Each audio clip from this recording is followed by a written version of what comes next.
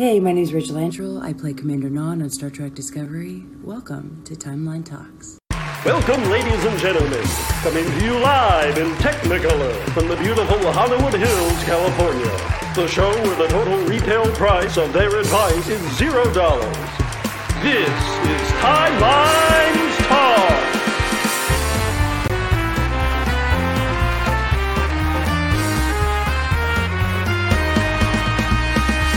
Featuring guest stars, Lord Action Figure Collector, Kapla, It's Stars and Garter. Also featuring, that's easy for you to say, it's Big Lick Marchie. More like Command Dip Suck, look out, it's Automaton 2000. And now, bringing the bands, drinking beer that's too packed. Here's your host, Captain Idol.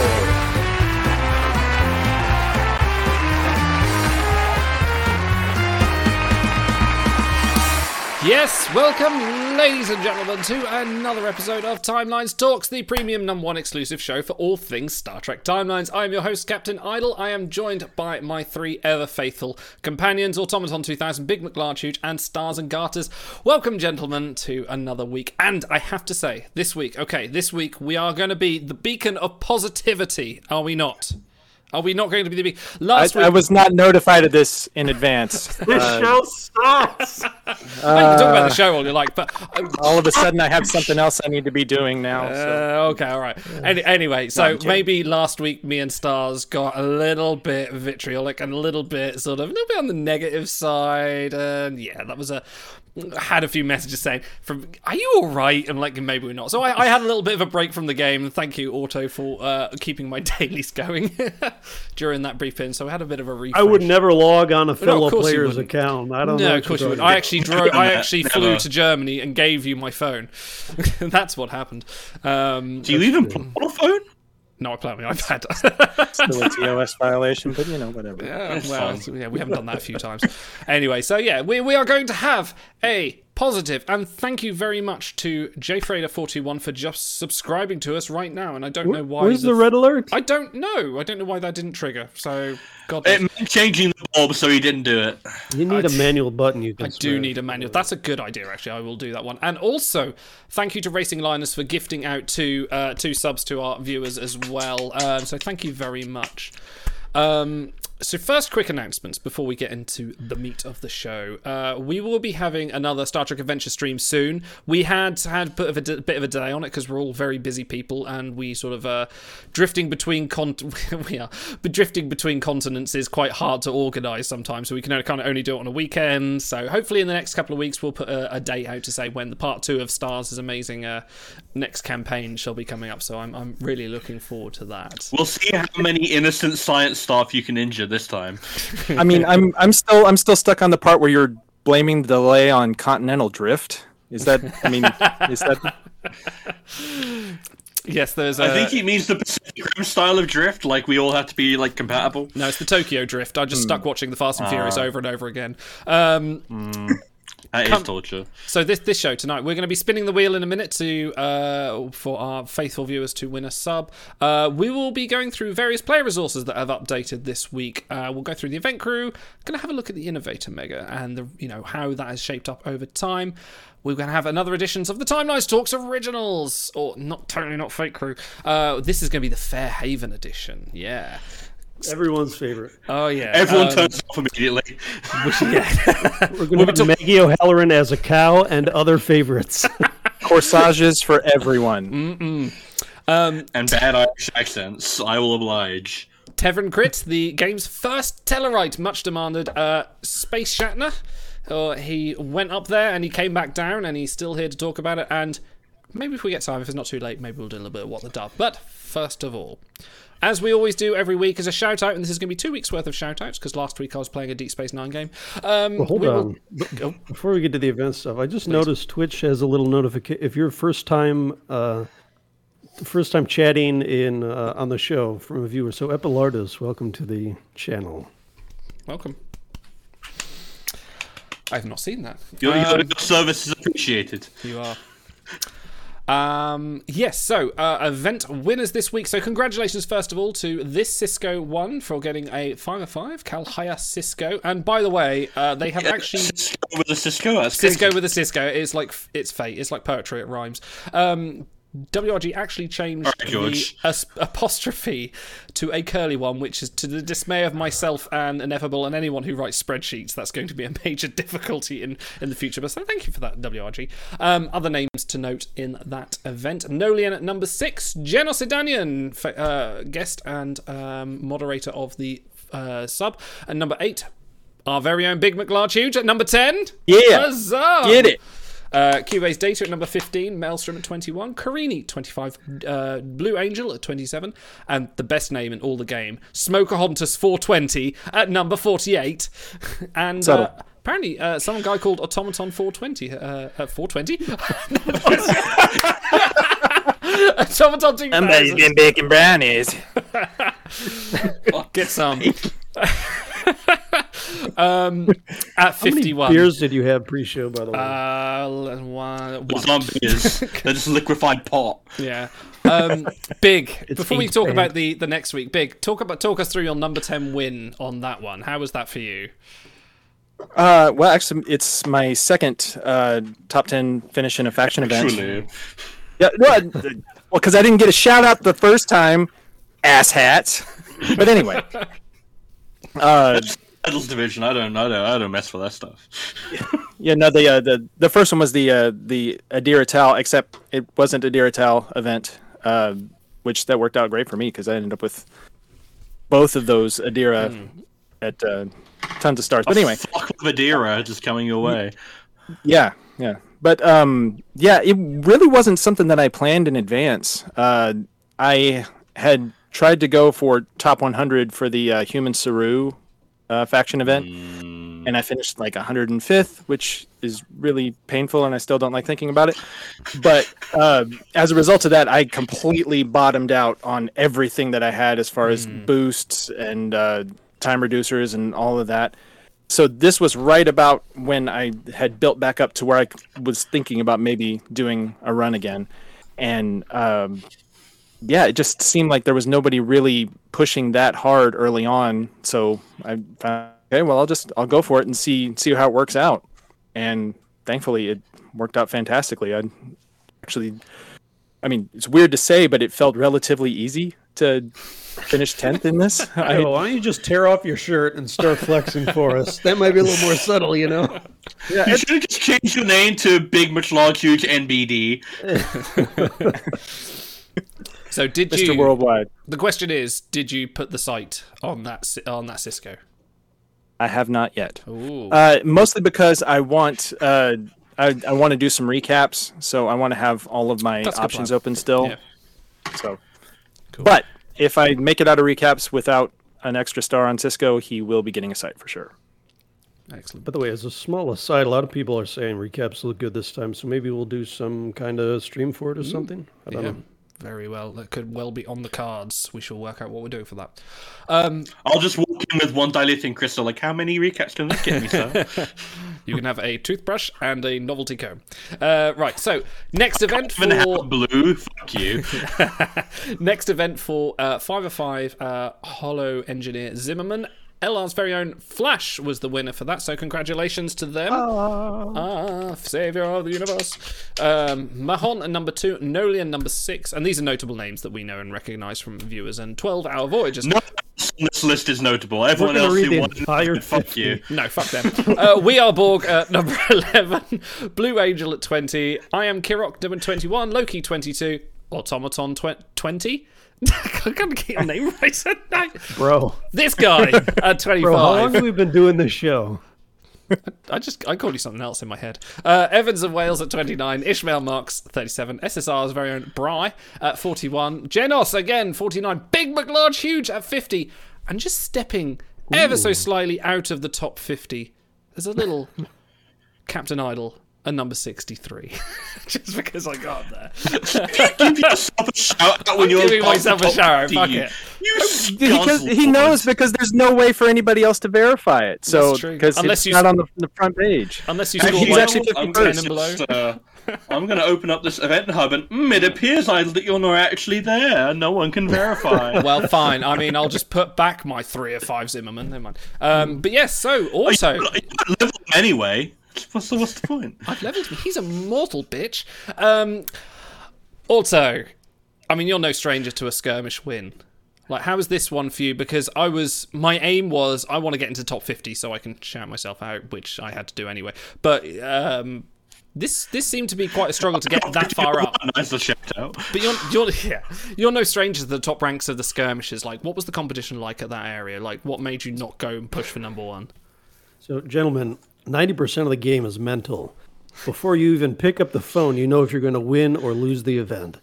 No, is this like that thing that people say in jail where, like, if you have the right mindset, there's only like 2 days that you're in jail, the day you go in and the day you way out? It's like, if you have the right mindset for skirmish, it's only the first ship back on the last ship. No, you find the biggest ship in the yard and you kick its ass on day 1. That's what you do. Creighton, you're my bitch now, Creighton. You're my bitch. All right, so... Yeah, so if you know what rank you're going for, it's not so bad. But I figured, I wanted a few copies. This is a good card. We recognize a lot of names on the top because a lot of you viewers share the kind of crew that we like. Voyager's a good stat. Players like a good crew. Who would have thought? Yeah, so I wanted a few copies. I tell you what, if you don't know where you're going to land, it's a lot more difficult because I actually lived my life this weekend. So every time I pick up my phone, I'm like, dang, I should probably get back to skirmishing because a lot of people are ahead of me. So in that regard, it's not nearly as fun, but at least you have a lot more free time. So I don't know if it's more competitive than usual, but it's a skirmish, so always competitive because there's great rewards attached. It's hard work. I mean, I think, I don't often get that high in a skirmish. Like, I think I sat at about 4 million. I was looking at top 50. I was thinking, that's another 1 million VP. And it's now like Sunday night. I don't have time for this. I will try and stay where I am so I can get my 3 copies. But I definitely chucked the extra 2 sites on Zimmerman and got him up. But did you do, guys? Did you put the Big and Auto? Did you put the sites on him? I know Stars. You were 1-5. You were 1-200 or something? I actually had to work this weekend, so I wasn't able to compete as much as I would have liked to. I would have liked to get 3 copies. I only got the 2 at 540. Only 2, I think. But since I'm going to be doing recaps, that's not much of a problem. Like, I'm hoping to get at least 1 or 2 stars out of that. So he will get cited at some point because he's just that good. Okay, let us move on, and we are going to be spinning the wheel. So thank you to all our subscribers and fans of, readers in the Discord for submitting show titles, and we are going to spin the wheel for everyone that put an entry on. So the wheel should be coming on the screen now. We are going to spin it and see who wins a sub to the site for this month. It shall be, drumroll please, Luxie! Congratulations, Look.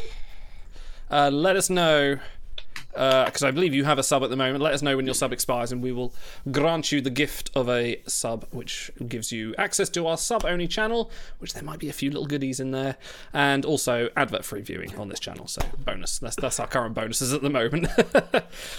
Okay. You get to be our friend. You do. You get to be our very special subscriber. And just as a little clarification, all the subs that we raise will be going to the charity. My vacation. We'll go to go to all those times also to the hot tub. A special program you're starting called Manuel Watch.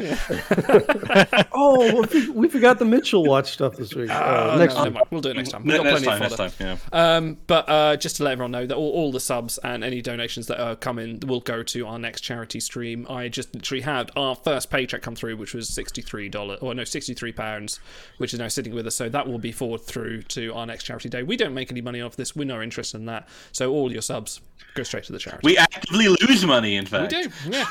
Well, I do. But no, it's all the people watching right now are paid audience members. So yes. Okay. Well, it's all paid for audience members, and then there's Genos, who's there clicking the button relentlessly for hair flips. That's true. Just give me more so I can make them say stuff. Okay. Otto, over to you, because we've had a bit of a player resource update, and there's a few things going on.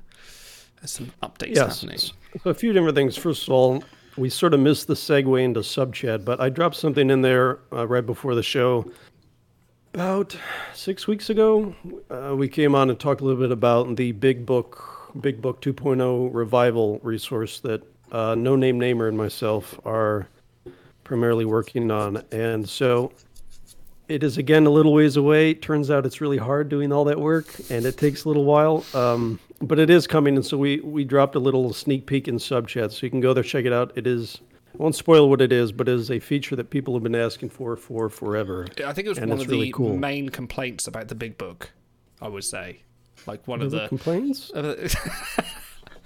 No one. Sorry, I kept those back for you. I didn't want to hurt you, and just want to filter them one at a time through to, you know. So anyway, I forget. Were people actually annoyed about a character being tier 2.5 for a while? I feel like I remember that. What was that? Spock? It was it was Science Officer Spock, 2.5. He was the only 2.5 tier, and it was. I remember that annoying somebody, and I was like, "Yeah, you're annoyed. Yeah, you're annoyed." The Data Core team, because they had to improvise around it. Coincidentally, not to turn this into an impromptu Big Book chat, but I mean, is there a character who has fallen off harder, faster than Science Officer Spock? Yes, Mirror Stamets. Yeah, it's true. It's true. Former tier 1. Right into the fucking ground. Basically, if we tier crew highly, you should run away from them and go in the other direction. Yeah, no, Locutus, like Red Angel, Gary 7, Braxton, total losers. Zintara, Odo, assimilated LaForge. In my defense, that was like 4 years ago that I had him in tier 1. Okay, the game changes. Leonardo da Vinci. That loser. Yeah. Okay, so that is our brief update. As we get closer to being able to launch, you'll probably hear a little bit more about that. It is really cool. I wish I could be neuralized like in Men in Blacks and experience it all fresh, because there's a lot of cool stuff coming. One more thing before we move on to the other player resources.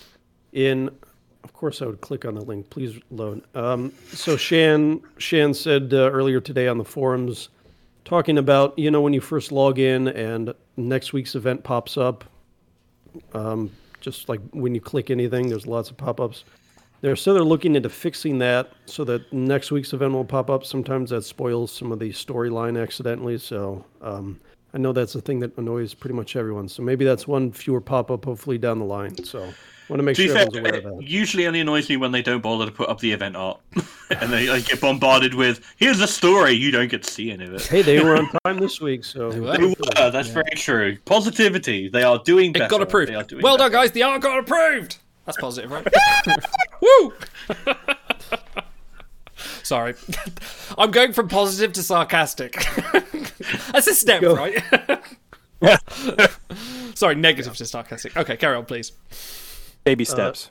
That's back to you, young man. By the way, you look smart in glasses. Thank you very much. These are my... I've actually had to send a pair of my glasses back because I wasn't quite happy with them. So I've only got the 2 pairs. So if you claim the hair flips change glasses, I shall only be swapping between 2 pairs this week.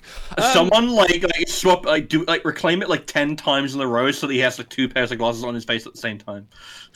No, so, people are saving the hair flips for Recite Some Trek because we realize there we go. He's fucking done it, hasn't he? Gotta open my case.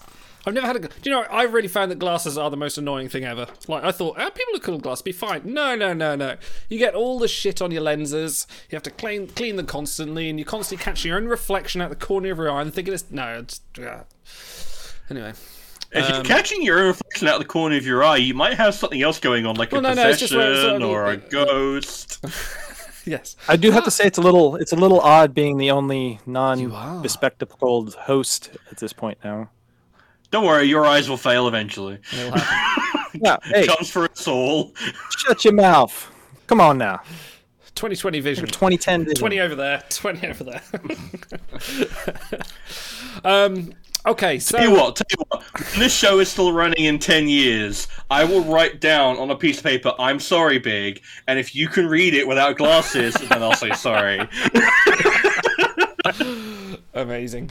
Okay, so yes, there's been, again, player resource updates. I have updated my own very own player resource. We have a new version of Captain Idle's Data Core Analysis Sheet, or CDAS for short. And I shall bring it up on screen now. I have actually added and improved upon my collection screen, which is a bit squished here because I had to squish it over for the tape of the show. But you can now customize your collection screen. You can actually, it will filter by super rares first, so you can kind of get a good idea about what you'll need to complete that collection. And now I'm explaining it. This sounds a lot more nerdy than it actually should be. But this is kind As he pushes up his glasses. yeah, this is just a habit of like very anime kind of. More nerdy or appropriately nerdy? I think it's appropriately very nerdy. appropriately, yes.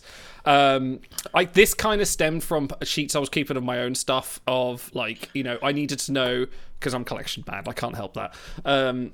Like, who do I need to complete this collection? Do they fill other collections?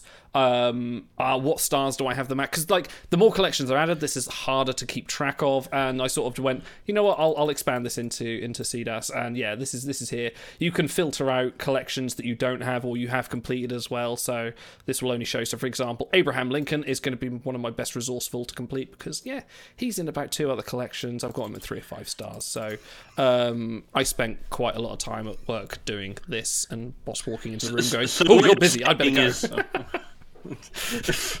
Okay, so like that's a tier 1 way to dodge work is by fake doing work. Yeah.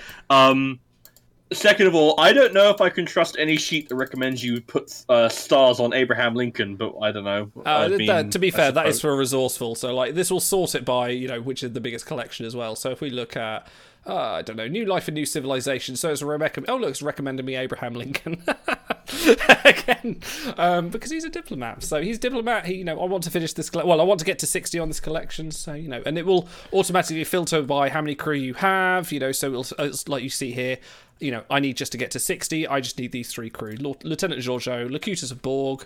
It's not bad, but Okay, I need to ask you guys a question. Okay, how do you feel now there are more crew in the Gauntlet? About citing Gauntlet crew. I'm again it. I am again it. No, that's against. Still no. Okay, so No.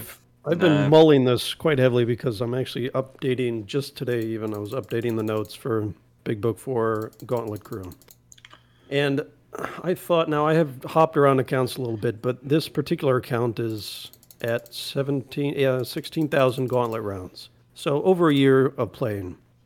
And I have 1 star on Caretaker and 1 star on Armis. Now, am I expecting to play for 6 more years to finish them all naturally? Or maybe I want the benefit in the next 3 years, say. So I know people say, oh, you'll get them for free eventually. Yeah, maybe. But right now, because if it drops an exclusive crew, you have a 50% chance of the current one, which is Baylock.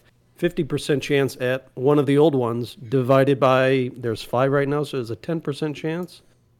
How often do you get a Gauntlet drop? How active are you? Are you in a bad time zone? Maybe you don't always finish in first place or even in the top 10. So it can get real tricky. So as I was going through those notes, I try to think, well, is this crew worth a dupe? Do they perform still well on voyages like Red Angel? Or can you take more than one like Baylock because he has a lot of crits? So it's easy for us veterans or people who already have them done to say, no, they'll come eventually, but they might not come for 5, 6, 7 years.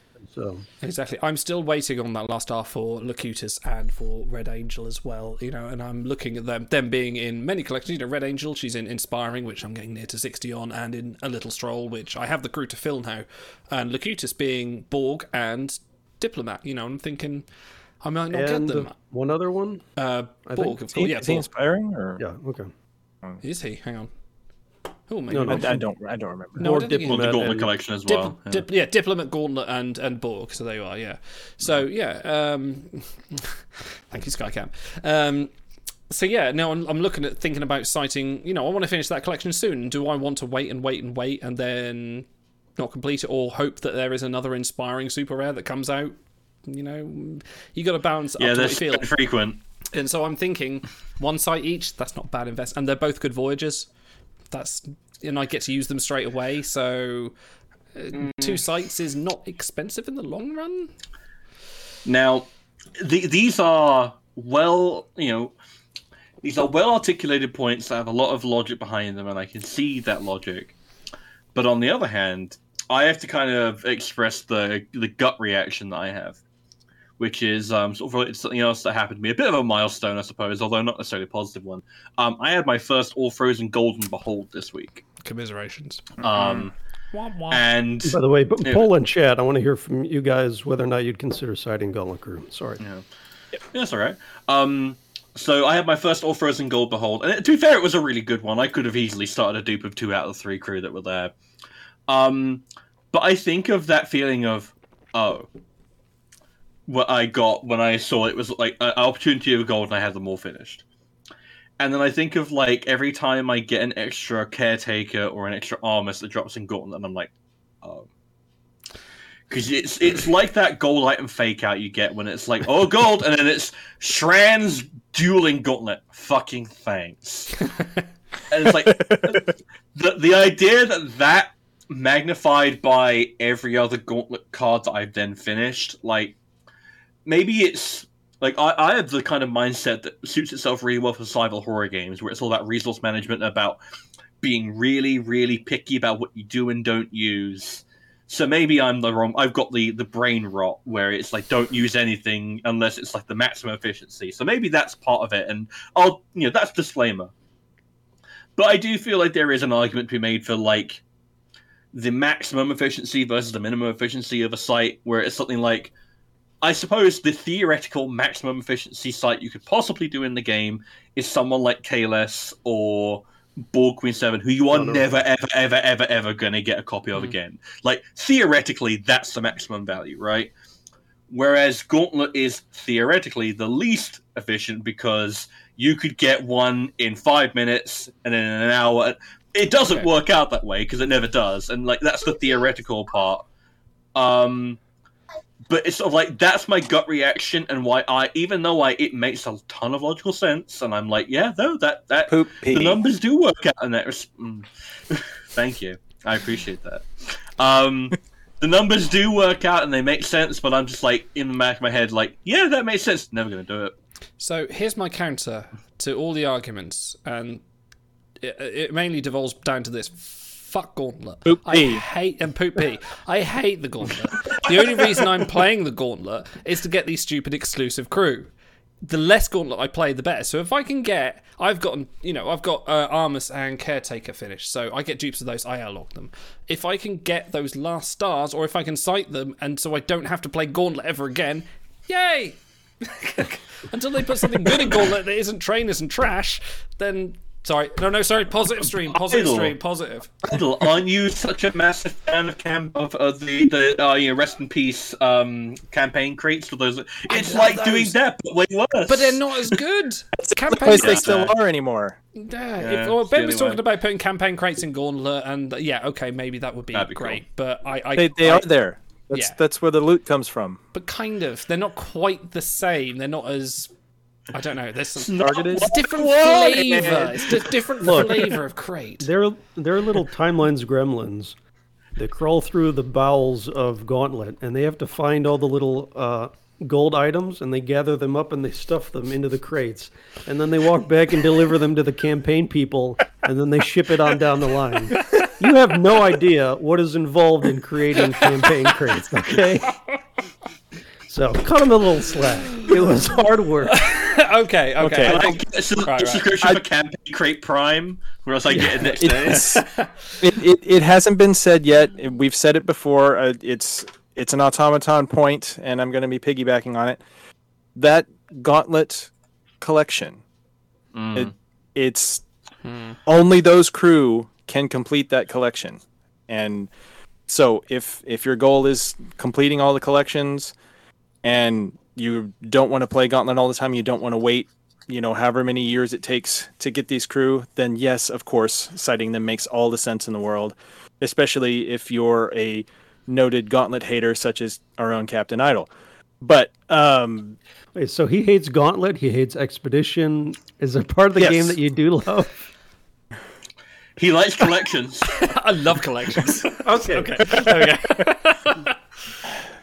I still gotta feed it to that my song. dopamine. But anyway, But it's like for me, it just I'm close enough. And this is all it's all personal bias. You know, whatever your answer is going to be, it's going to come down to your own personal biases and your personal situations. You can try and be an objective about it, but it's like I have all of them done except for Baylock, and I've got a couple of stars on Baylock now. So it just makes the most sense to me to play the long game and just kind of wait things out and hope that those last 3 stars come. Maybe if it comes to the point where they add another gauntlet crew and I haven't finished Baylock, then it might make more sense to start thinking about citing the crew that are going to drop less frequently when they're not the featured crew. The more they dilute that resource, then it's going to be... For our podcast listeners, Do you think he gets used if he gets fused? the results of the poll, would you consider citing Gauntlet Crew? 67% say sure, why not? 24% say never. 10% say only if I need a lot of stars on them. So I know we are a collection of veteran, longtime players, and we may already have a leg up on how many stars we have. But I think for someone jumping in now, it's not going to kill you to sight them up. If you don't have a ton of fused golds, even the bad Voyagers are going to make Voyages. Even the bad base crew, are going to make it when they get a bonus. So it's all relative. Yeah, no, as a pool of crew, like only 2 of them are like quote unquote bad Voyagers, and as you say, their collection value is through the roof. It's just a case of I don't know. It's the kind of thing that's very much colored by your personal experience in the game. Like I went nearly a year without a single Red Angel, and then I had her finished within like a month through ridiculous drop luck, and it's the kind of thing where if you go like a year without a single drop of like you've got 1 Red Angel and that's all you've gotten. Yeah, sure, but it's going to come down to what you feel is the best way to play the game, your play style. It depends if you have the brain rot like I do.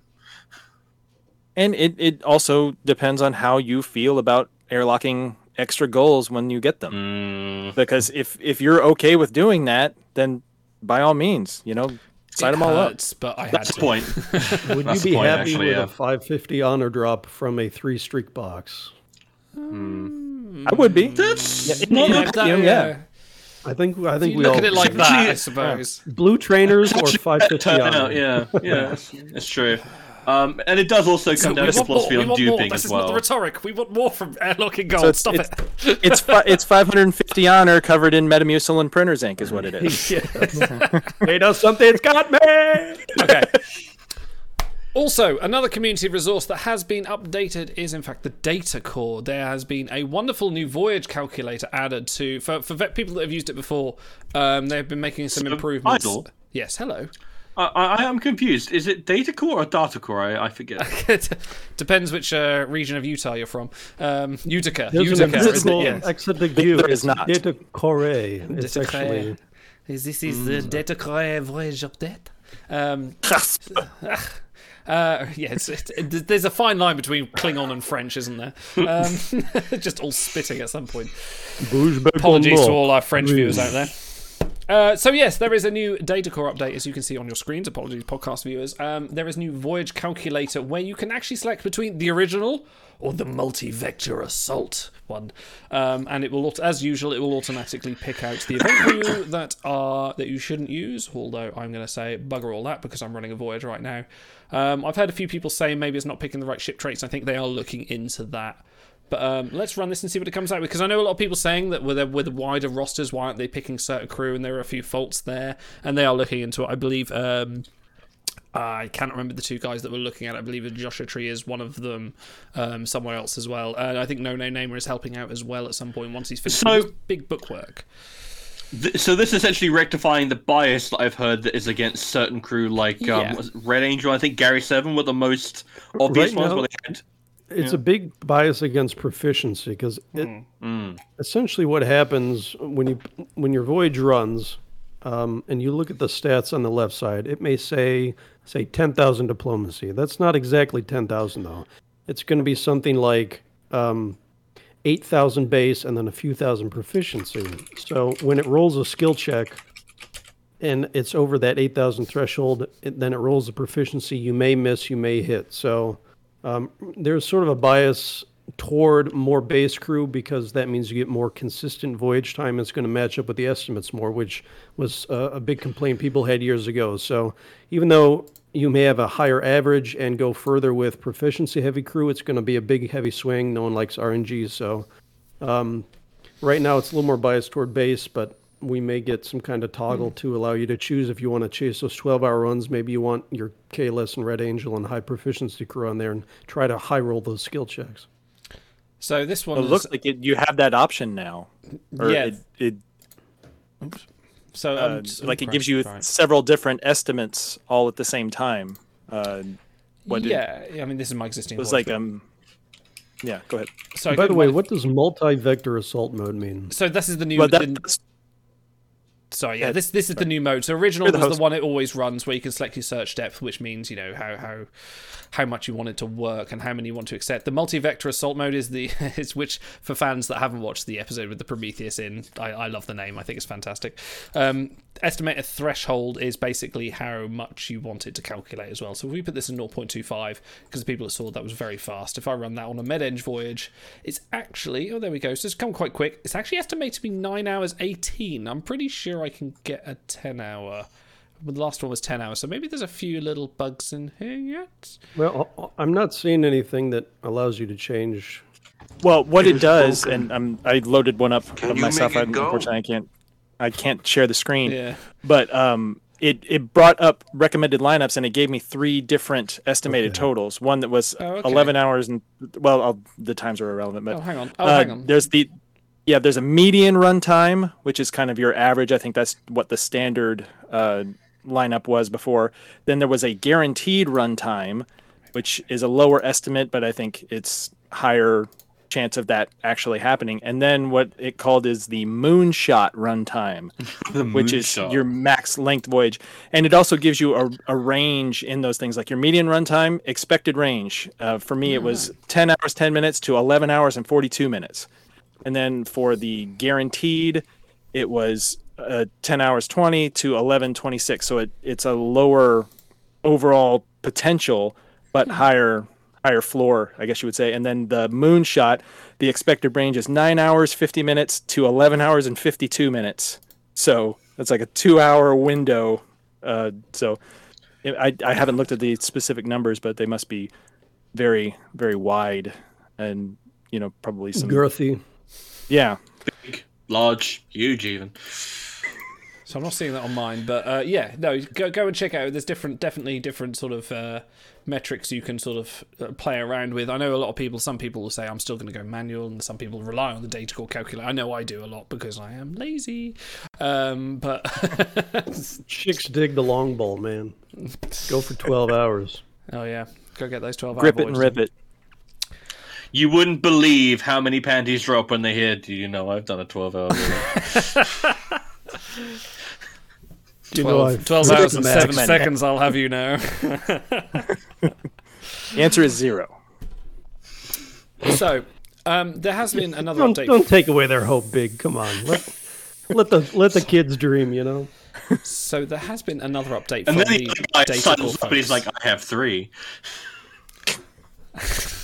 That's the second time you've made that joke tonight. Come on. Hey, that one was for podcast listeners. Okay, yeah. The first one. I'm just waiting until I see Idle's lip move, and then I'm going to jump in and interrupt him again and again. It's fine. I'm used to it. Saying. No one wants to hear me progress the show at a normal pace at a reasonable hour. No, that's fine. I forgot what was going on. Oh yes, Data Core had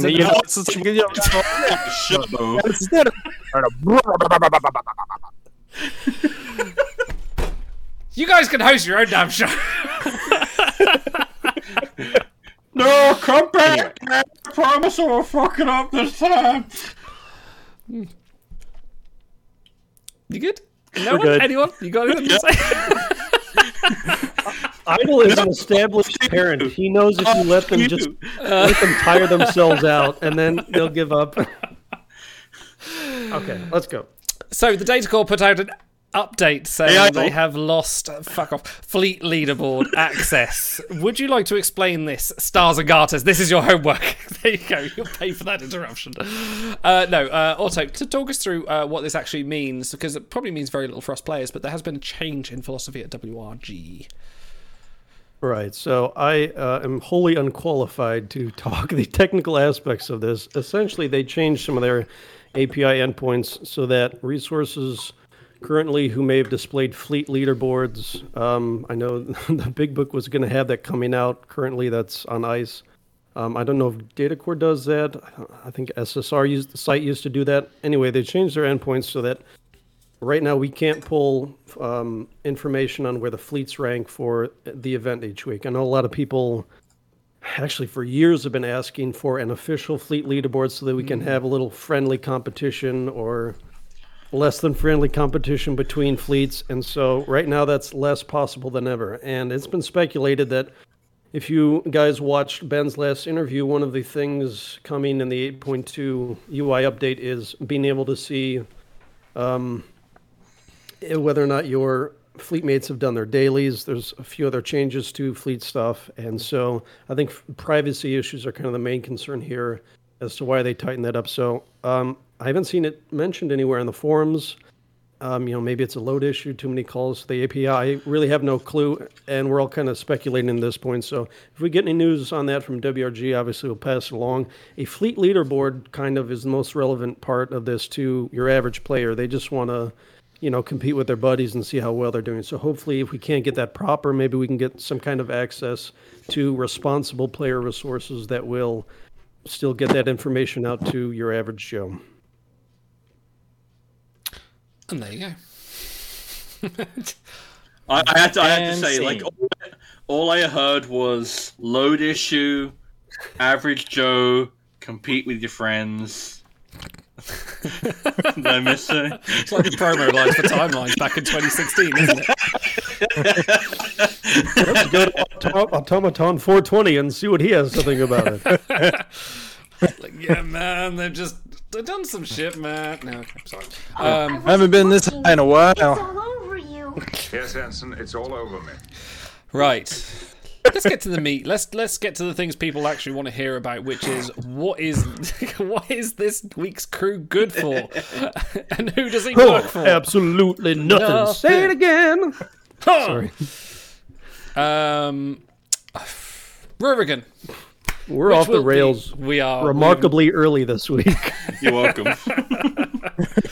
Rurigan, to that. The legendary crew for this week's event for Eng Sai Command, and a respectable voyage rank, as Stars put it in his submission for the show title this week. Holy shit, they're producing good voyages again. And I know a few people, myself included, have been quite weak on the Eng Sai front for a while. 2 collections, guys. What do we think about Rurigan? Cam's good. It's good. Real good. Okay, flavor text. I have to couch this by letting people know this is the flavor text. This is not just a ramble jumble. Male Ydarin, who lived on Ydera Prime until it was conquered. Then he created a holographic recreation of his lost village. Now, that's not quite the same as having a memory alpha like the link in the actual flavor text, but it's not far off.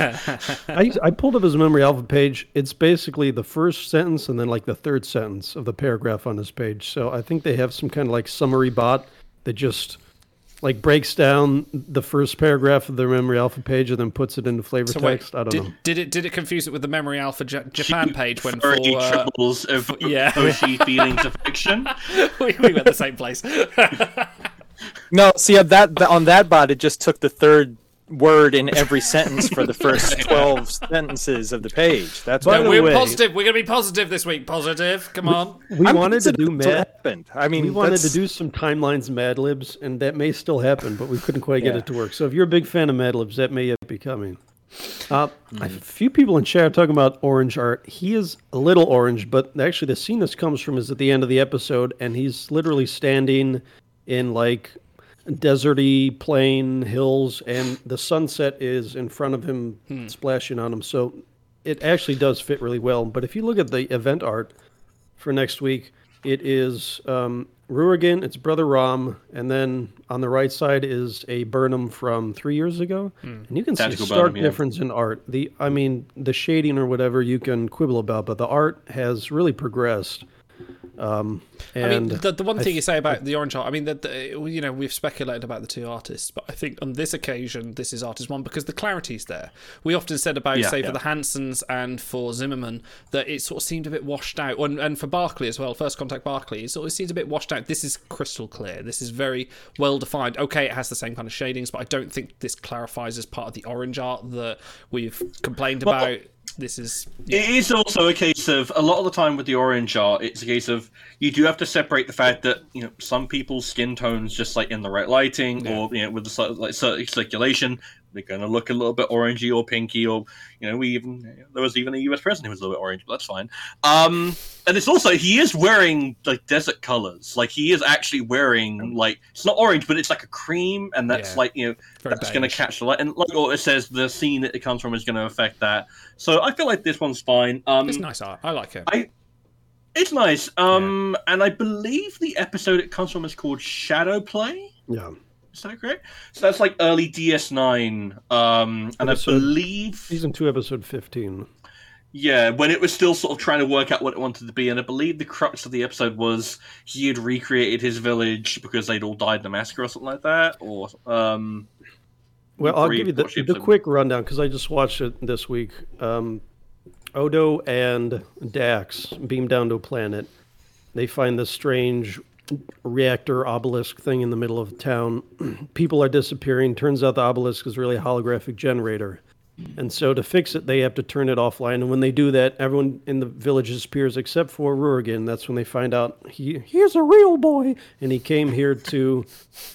He's not native to the planet, but he came here and recreated, his family and stuff. And so they fix the generator, and he gets to live in peace happily ever after. So it's a little cliche, even for Trek, but I think it's a fine episode, and I really love the art, so... Yeah, it's one of those episodes that I think of when it's like, if this were almost any other sci-fi thing that tried this, it would have come across as a bit more trite and a bit more sort of, look, it's a happy ending. But I feel like Trek does a better job of sort of earning these kinds of endings. It's like, no, there's a bit of optimism and a bit of hope in the world, and that's a nicely sort of kind of bittersweet thing. And I was like, okay, that episode, yeah, that's a decent episode. I'm not sure if it's quite worthy of Voyager Rank 24. But I could think of worse characters. Man who's stuck on his own planet, known for crusading among the stars. Not quite. But, yeah. Since Chad is asking about the B-plot, that is Jake Sisko goes to work under the tutelage of O'Brien to learn some engineering courses, and his dad wants him to go in Starfleet. He doesn't want to go in Starfleet. Yeah. And so he tells his dad, look, I don't want Starfleet. And Sisko says, that's fine, just take your own course. And as a small tangent... Miles tells Jake while he's trying to get him to say, go your own path. You got to do what you want to do. He says, I played cello at a great level when I was growing up, and my parents wanted me to do that, but I didn't. And there are no musician O'Briens in the game. There should be. He was playing the cello in one episode, definitely. I think he's played it in at least one or two, and they don't ever show him doing it on DS9, but he was definitely on screen doing it in TNG at least once. Definitely. I think that'd be cool to get a musician O'Brien some time down the line. And then we could get some kind of, absolutely. Could we have Cellist Adira? You could have an entire band. That'd be fun. Why don't we have violinist fucking Data yet? Yeah, right. That would be a slam dunk. What the hell? Yeah. There's so many. Mr. Radioactive, or the one where he's tap dancing, or the one where he's dancing with Crusher, and he's got the. Oh yeah, I so want that. Yeah, I mean, have a variant of Holmes Data where he's playing the violin as Holmes. There you go. That would be I'd cool. Be happy with that. I'd be happy with that. Yeah. So anyway, what else is there about this crew? The double collections, which these days more and more crew are going to have double collections. Yeah. One of the traits that... So we had this big resourceful collection, 180 threshold, which the previous That's a whole lot. Big was like 120 for costumed. No other over 100. Big out of nowhere. So when I see romantic, I really think that could be a collection someday. Like the theme is so easy built in. I also appreciate the addition of romantic here because it showed that someone actually did watch the episode. Because I believe we had this conversation about one or two of the Garricks who have that trait, and they were like, Ortega. yeah, and it's like, why is he romantic? And I was like, well, because romantic isn't just a case of purely like lust or like attraction toward a person. It's also about having a romantic soul, as in the sort of the Byronic sense. And I feel like that's a very fitting trait to have given Rurigan, given the sort of that personal tragedy and the escapism of the episode. I feel like that's someone actually did. He's romanticizing. He's romanticizing what he's lost.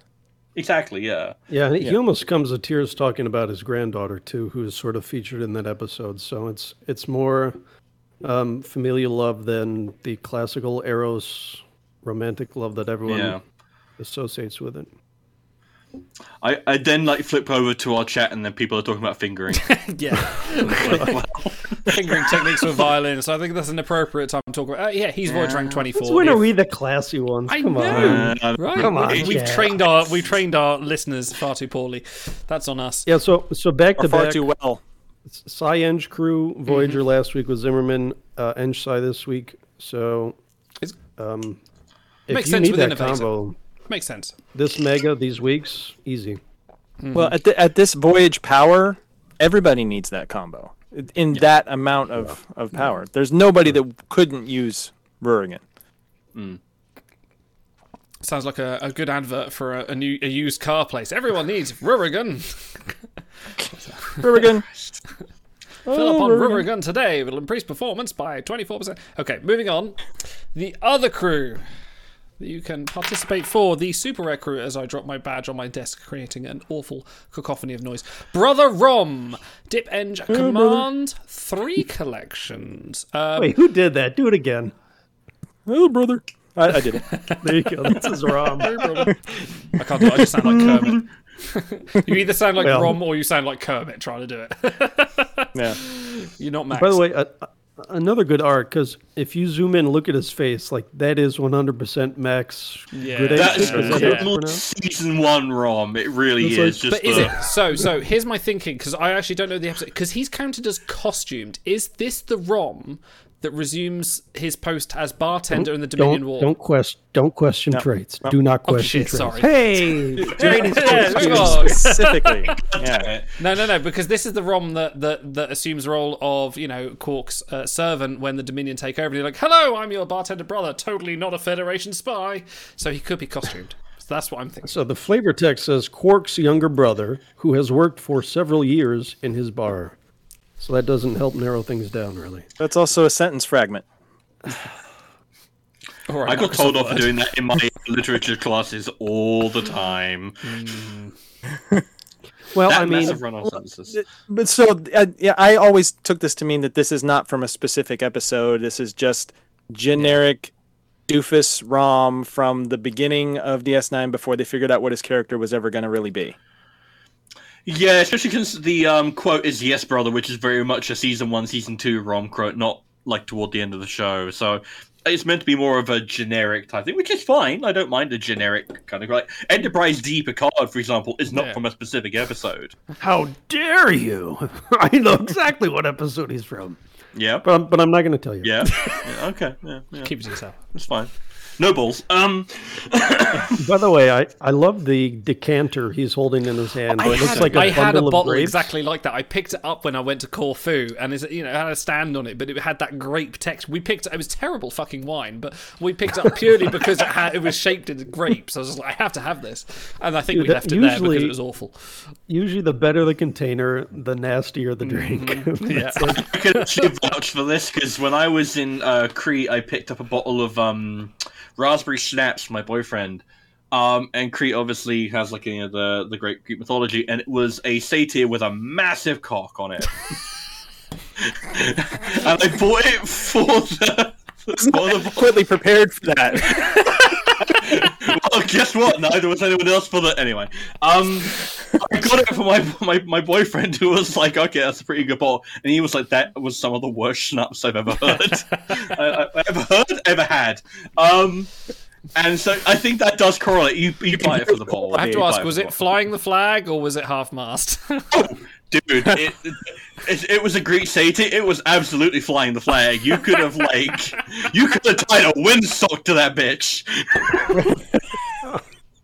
Okay, so since we've blown past the censorship portion of the evening, my friend and I take to giving each other phallic gifts. Yeah. He has a bottle opener where you have to grasp that portion and then give it a good yank to open the bottle. But I actually bought him once, and maybe this spawned my love of player resources, the Big Book of Butts. And it sits on the wall in his bathroom as reading material. So if you go to his place and need to relieve yourself, you can flip through the Big Book of Butts.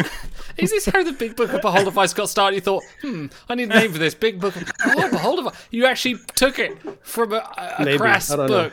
I have to point out, how is that a phallic-related gift? If anything, that is phallic adjacent. No, naughty gifts. Out on that. Hey, by the way, I see this Cisco 1 in Millenniums, right? I see this Cisco 1 in chat. Congrats on your event win recently. Congratulations. Let's hope this one Actually, the most, auspicious of events. Shall we talk about how this guy is for newer accounts? Because he is a fairly respectable Voyager number 17, and he does hold the for Super Recruit, that is. And he does hold a fairly good dip eng score. Who else is in his category? He is number 1 in that pair. He kind of reminds me a bit of Amal Kote, although he's inaccurately named Amal Chakotay in the game. Like a big base, like sort of like, really that one? Okay, fair enough. It's like, this is a fun variant though. Like, I like Rom. It's been a while since we had a decent variant, or any variant. I think what was the last one? Like Grand Nagus? Was that the last one? Like 4 years ago.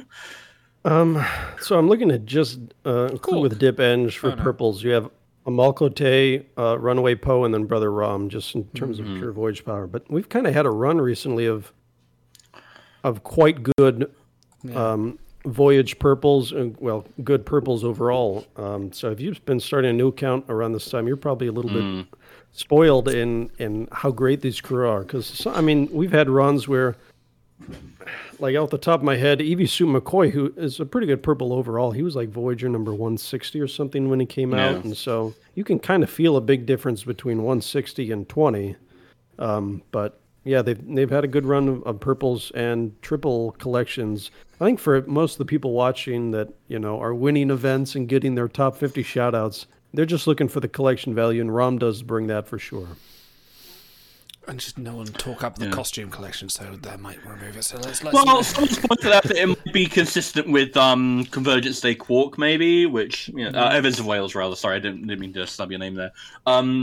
Maybe it's a case of, because it's not exactly like it's work attire, I guess, because they are bartending. But then it's like the Ferengi, when they're not working, also wear the exact same kind of clothes. Yeah. So I don't fucking know. I'll take it. He was wearing a costume of a Ferengi that was interested in business for the first 4 seasons of Deep Space Nine. Okay, I'll take that. The costume was the lobes he could not earn. Okay, we'll say that like Sean, what's his face that plays Zach? Oh god, I can't do that voice. I'll destroy my voice.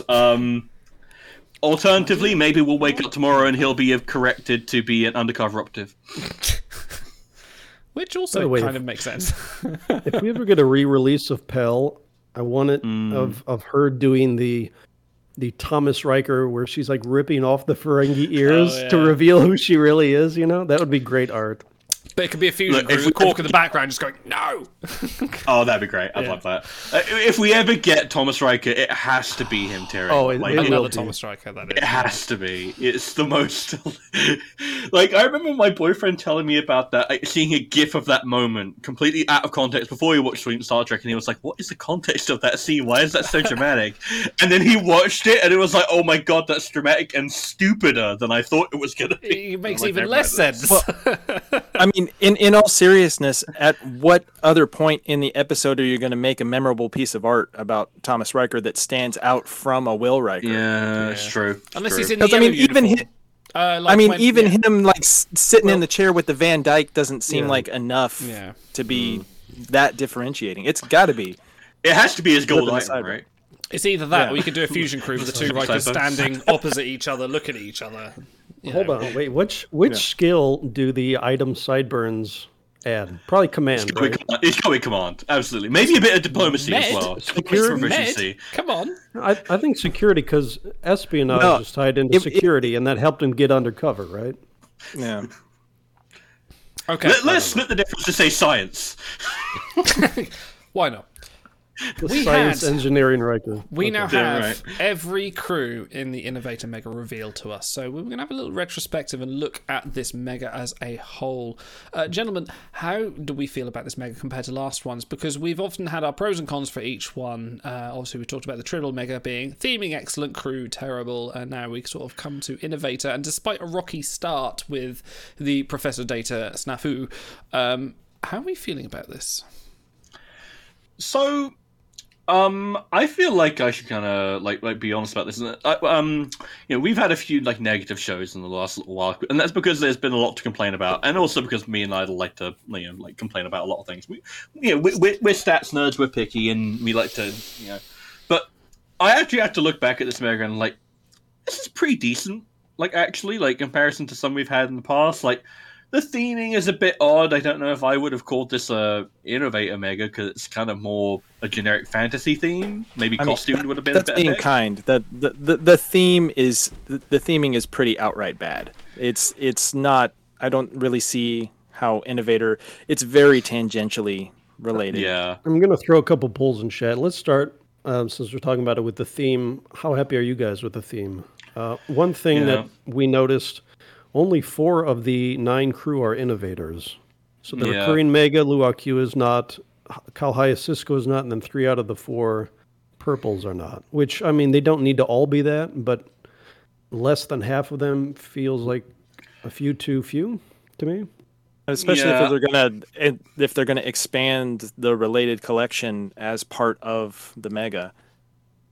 Well, but on the flip side, go ahead. Well, maybe that's part of it, because if they give you a whole bunch, maybe you feel like you don't need to dip into those discounted packs.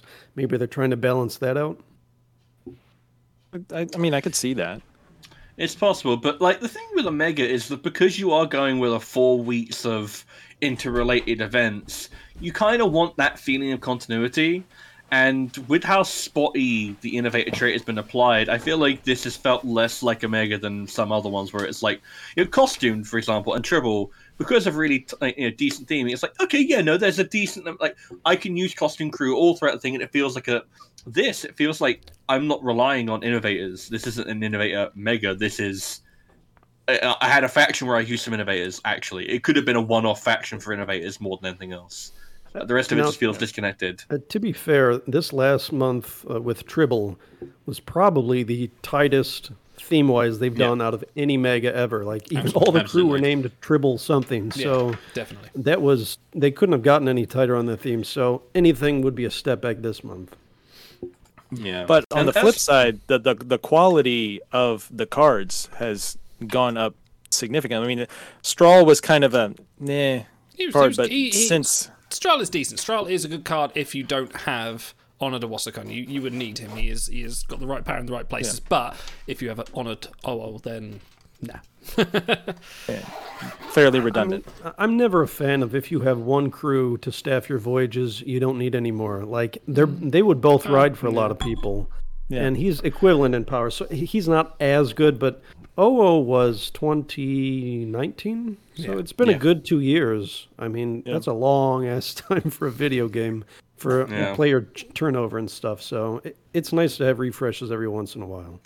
But for the rest of them, I mean, Luau Q, great. I mean, not a great skill set, but significant power. And Luau Paris upgrade. He's the +1. Yeah, actually, I don't hear too many. Sorry, Big. We keep doing this. I don't hear too many people complain about that. Luau Q is even like a more direct upgrade to Paris than Strahl and OO are. Yeah. And since everyone got Paris for free, I mean that's sort of dinging a crew that everyone has versus a 2-year-old crew that maybe not everyone has. Yeah. And then of course Zimmerman is a huge card. Rurigan is a pretty darn big card. So, I mean... And Cisco's a bit more situational, but the skill set elevates him, and the fact that he will be... Yeah. Cisco's a decent event performer, so you kind of go, another med Cisco, isn't it? He's got the medical trait, which helps for anything, which is weird. But and you do have to kind of grade on a curve a little bit, because obviously he was a last-minute replacement.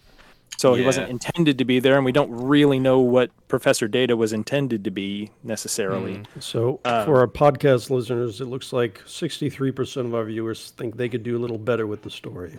I'm going to go ahead and throw up another poll. Well, you write one then. I will. There's another poll up there, guys, for the quality of crew in this mega. And let me run down the names just to refresh your memory. Luau Q, Strahl, Rurigan, Kalhaya Cisco, Hollow Engineer Zimmerman, and then for the purples, Fifth Dimension Invader, Aiden, First Contact Barkley, and Brother Rom. Which, by the way, if we can circle back around, I know we covered it recently, but Fifth Dimension Invader's art with the black and white highlights. Yeah. I know Shia Porn was waxing about him in Discord the other day, so good. Really nice. Now, Luau Q does have those giant hamburger helper glove hands, you know what I'm talking about? Can I, so there's a little bit of ebb and flow here. But I have seen Luau Q is kind of I didn't realize this, but he's very much the Marmite of crew. Some people love him, some people hate him. I don't mind him. I think it's good art. But a lot of people are like, I can't stand. I know I've seen a couple of complaints, and quite lengthy complaints about, like, I can't stand him. Some people are really offended by his knees, which confuses me because everyone has them just because they're on show. I don't understand. Jennifer Garner's knees are a 2 out of 10. I would not date her. Are we getting back to like Victorian era or something where knees are scandalous? Or... some about his hands. And just told me on multiple occasions that my knees are very, very. Actually, no, I should probably stop. What, they're phallic? How we go back there again? I'm cutting this off. Cisco one in chat says the real mega theme is the uniting of the art, and now everyone is yell. I thought it was going to say the real mega theme is the friends we made along the way, but we didn't go that direction. That's the one. But no, I am. I think that this is the on-off. This mega shows the difference between who's working on what. We've had sort of like, your Rurigans to your Hollow Zimmermans, your Aidens to your Brother Roms. This sort of is definitely a 1-2 comparison to what you get for your artwork here. But I think in terms of power, we've definitely got the good crew this mega.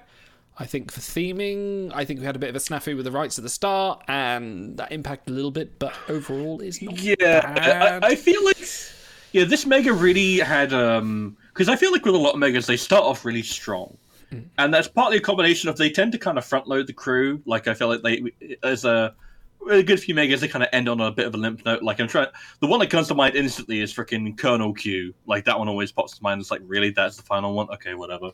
And you have the excitement of 3 out of 4 out of 5, and you get like the announcement, the event theme, and you kind of get excited for it, and that leads to a lateral slump. And here I feel like it only got better as time went on, because it was the whole snafu with the art, and like Strahl's art, which was not great.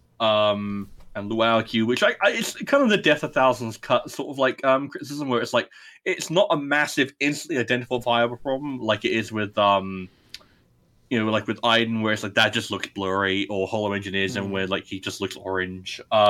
It's like there are small things that add up. And First Contact, I feel like... Can I interject something very quickly? And First Contact Barkley's art, which sort of like is completely accurate, which threw me at first. I was like, that looks nothing like him. But then you look back at the shots and you see like, that's accurate, but just doesn't look right. Or with the theming of the game, it looks like a copy and paste screenshot that's run through a JPEG filter and that's just been put into the game with the sort of the orange and the blue borders. It's just not quite that. Anyway, positivity, carry on. Yeah. For podcast listeners, how happy are you with the crew qualities mega? 2/3 think they're great, a quarter think they're all right, and 8% think they could be better.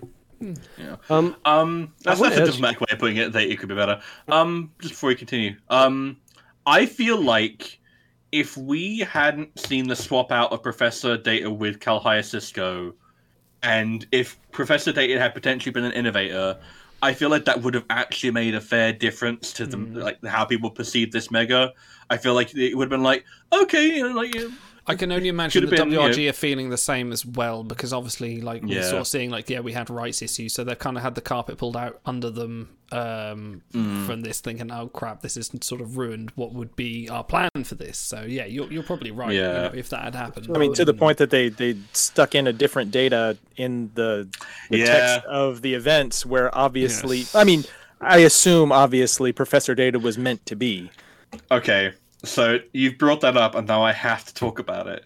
So there is, for those of you who may have just like tapped through your event text, this is like a textbook reason why you should not. So there was a wrap-up conversation at the end of this mega, where they're talking this event rather, where they're talking about the hologram that went nuts and was like the reason why we're shooting all those ships. And Detective Data is advocating for this hologram's like criminal justice rights.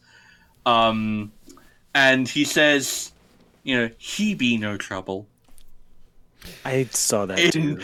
The inimitable Brent Spiner, he be no trouble.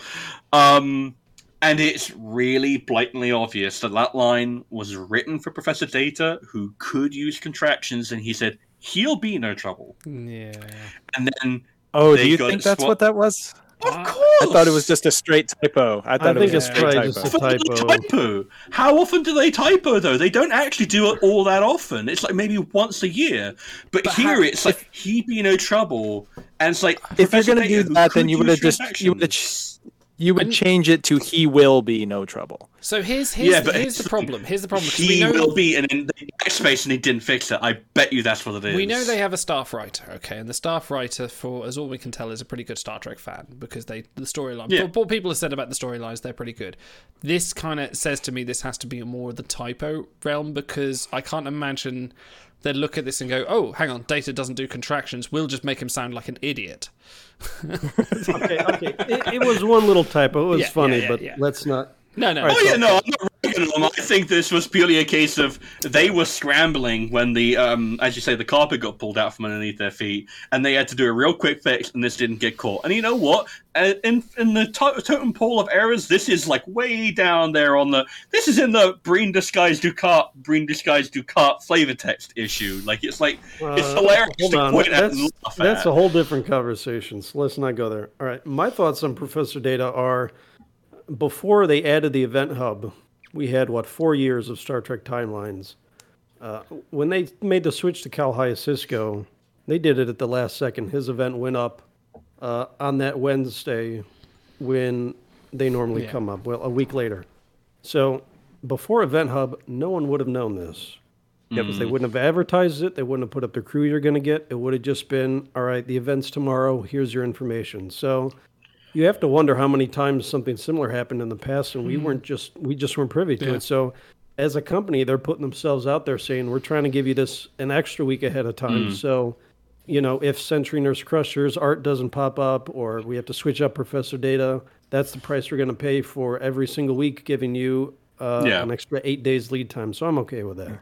And that's actually a fair point. Yeah, and I really appreciated in the mail that went out to everybody about the 8.2. Upgrade that Ben actually put something in the note saying, we had planned for the objective events to come out at this time, and that we want to put these things out.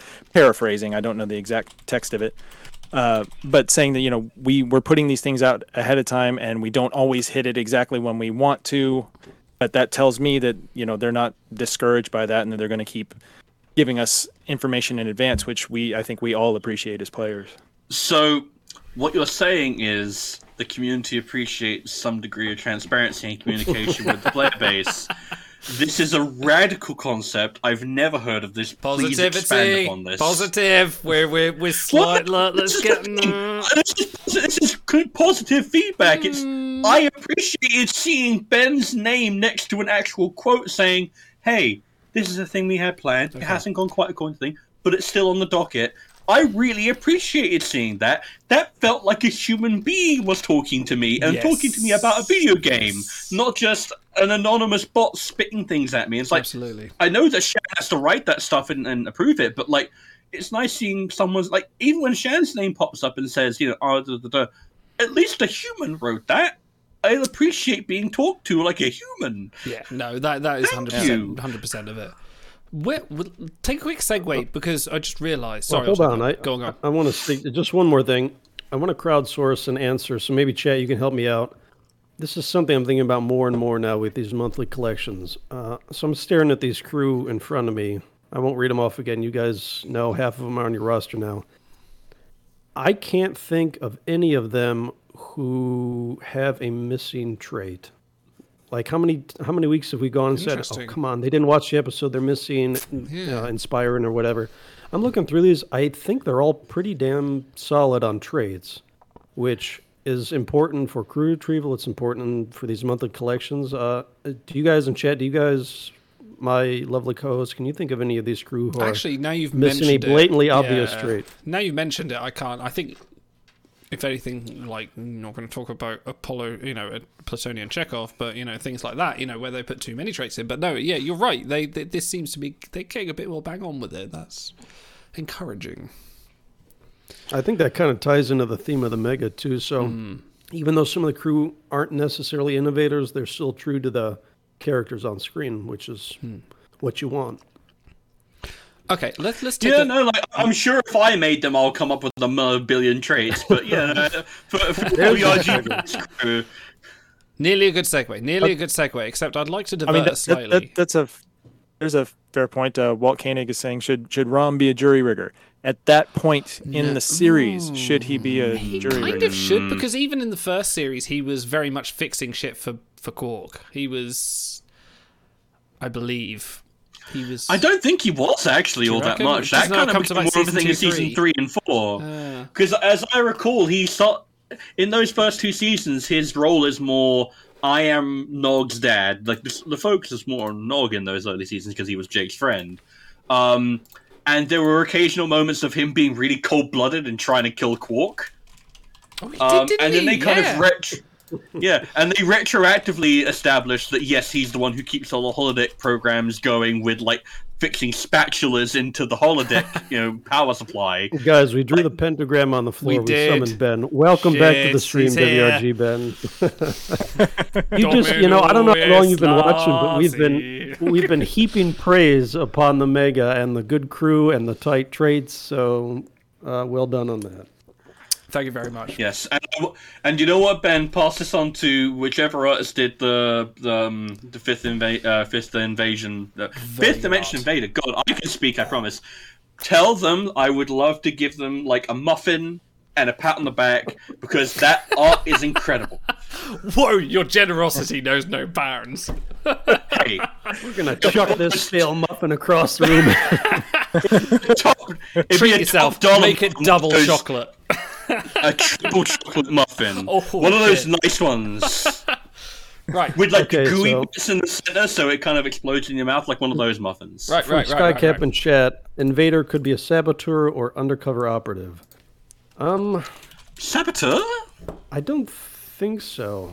I mean, they're not necessarily... So they are in a disguise because they're photonic life forms, but undercover operative sort of implies... It implies duplicity, yeah. Right, duplicity, stealth, which I think, if anything, they were like...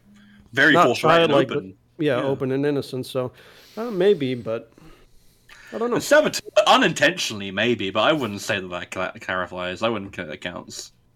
Ben, since you're on, what happened to Mira Shan? We need to know. Thank you, James, for that. Let's take a quick sidebar, which I didn't put in the notes eventually, but we actually meant to talk about it and we forgot to put it in there. But objective events. This has been clarified a little bit in the note that Ben sent us in the in-game mail that they will be taking place of achievement events, which were previously sort of the way you could get extra sort of crew. But from going forward, there will be objective events, which will be midweek affairs, if I believe. So, also, you have the text. Yes, please do. Yeah, just let me read this quote off. Objective events are a new activity that you'll be able to participate in outside of our regular weekly events. They will have a simple format and will also be how we do temporary achievements in the future. Now, we were just talking about this pre-show. When they did that mini event, last year? That was basically just a skirmish. Now, you could warp like away missions to get intel and stuff, but it was essentially a skirmish. So them saying this replaces temporary achievements makes me think it's going to be kind of fetch quest thing, run shuttles. Maybe they have one or more of these events active, so you have to run 50 shuttles in a faction event or do, 100 ship battles. But if you have skirmish active, that's going to be more incentive. So who really knows? But you know what I think would be cool? So they're called objective events, right? And if we're thinking about like how they would dovetail with achievement events, where your objective is to do X, Y, Z amount of away team missions or whatever, wouldn't it be fun if you actually had to use like your brain a little bit? I know, scary thought. And you had to go back to old missions, and you had to replay them manually to get a specific item that had been added in for the event, as if you were like... This is sounding... No, I don't know about this. This is sounding very close to the E word here. You're the E word. Yeah. But you have to do it once, like to get specific items. And it would be different missions every time, like a scavenger hunt more than anything else. So here's something I would love. More like a trek through the stars. A trek through the event. Get out of here, Q. Do you know what I love? And I postulated this years ago on various Discords and forums, but like, what if we had the daily cadet missions, but instead of like, they were like, like you play roguelikes, okay, and they had the daily run, which is randomized every day. What if we had like an away team mission that was completely randomized, or that was different every day, different traits to complete different nodes? You might not be able to complete them with your crew roster. Some days you can, some days you can't. And I would absolutely adore that, because I kind of look at them and go, I need to get this person out for this, and that would kind of make the idea, and sort of like, so you look at like, right, here's this shape of the node, and like go right over here, I need an innovator for that one, I need a cultural figure with a diplomacy there, but it would be different every day, and that would help. Are we agreed that is the most objectively interesting part of the game as far as actual gameplay? Yeah, well, it requires the most thought and the most strategic planning, really, apart from trying to go for like a top one in like a event. Apart from that, it's like, what else? This is a very brain dead game otherwise. You do it once, no offense, and then you get the warp button activate, and you never look at them again. And even with cadets, the same thing. Like when you're an early player, that's you kind of, I've discovered this going through various alts and sort of like thinking, right, I need this character for this, and I need, like, Auto, you gave me on a hint for my Nightmare mode about the Penthe Riker being able to do Ishka's issues for my... I was like, brilliant, that's the person I need. I kind of missed that level of strategy. Not in an objective, not in like an expeditions kind of way, but... Glasses, man. Oh, am I missing? Okay, fuck's sake. Airflip. By the way, there's a poll in chat. Are you guys excited for the objective events? Now, we don't know a lot about them. Ben did demo a little bit, and they put out this little press release. Some people have said 4 days a week is a lot for events. They need the time off in between. I can understand that. That's why I think like the idea of like a scavenger hunt, where it's like the idea is not so much the amount of time, but the actual thought put into it. I feel like that'd be an interesting flip of how normal events work, where it is literally just about grunt work, essentially. A good call, Apollo. It's going to be strategaming. You're going to have to plug your fingers into your phone and go like this for 3 days. I mean, it already kind of is. It's whoever can get to the highest level in the Katarian headset game. Over the... That's a different rated game. Has anyone run an event and done the Katarian headset game at the same time? God, that sounds awful. What? No, stop that. Don't put that out in the universe. Don't do that. So yes, this is objective events. Well, yeah. So here's the thing, right? If you keep on saying, "Oh, it's close to the E word," are we not agreed that expeditions are boring because of the repetition? Correct. Yes. So if you only had to do them once to get a specific item, but you had to have a very specific crew to do it, or you had to be actually like paying attention to what you're doing and fatigue levels and your trait matches, if you only had to do it once, but it was very hard to do, would that not be more interesting than an expedition, which is by its very nature very easy to do, provided you have the right crew, but just boring because it's repetitive? Listen, I think variety cross event types is most important. If you have a boring one, that's okay as long as they're not all boring. Because at the end of the day, it's a mobile game. If I want to veg out, watch TV, and tap absentmindedly with one hand to do a billion skirmish runs, that's nice to have that option. Now, some people like Expedition because there's more planning involved. You have to actually watch the screen, make sure you select the right crew for the right node. So as long as it's not like a total rehash of what we already have, should satisfy most people. There are entire TV networks designed to be background noise while you're doing something else. They really are. Things like the CW, all the superhero shows there, and this stream, for example. Yeah, they are exactly. Just. Yeah, no, most of our viewers have already fallen asleep, so well done us. Okay. WRGBN just literally hopped in and says, hoping to talk more about objective events in a forum post next week. So really look forward to that. We'll cover it then on the really show. look forward to that. Okay, moving on. Let's have our fun segment back. Let's talk about Timeline's Talks originals, Totally Not Fake Crew. And Alan Murray!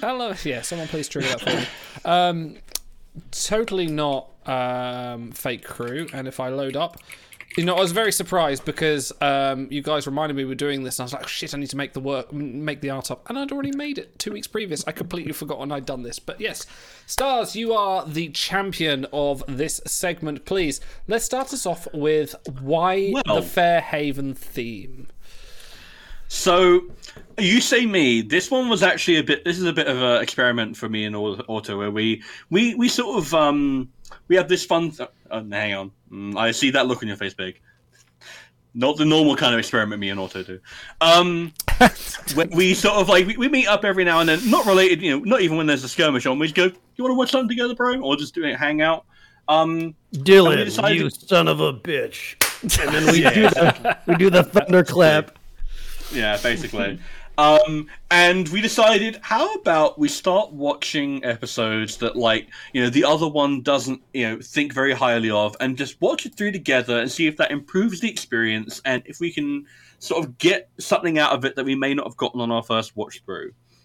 And I brought up that Fairhaven, I guess, actually, you know what, I've come around onto it, is undeserving of quite as much of the hate as it usually gets, where it's considered among the worst Star Trek episodes. Really? No, it's not. It's really not.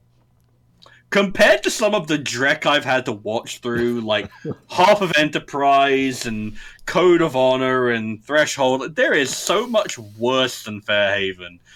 Fairhaven is another holodeck episode with some charming character moments, actually. It's not that bad. I feel like if people get it confused with Spirit Folk, which is kind of the sequel episode, which I don't know if that's any good.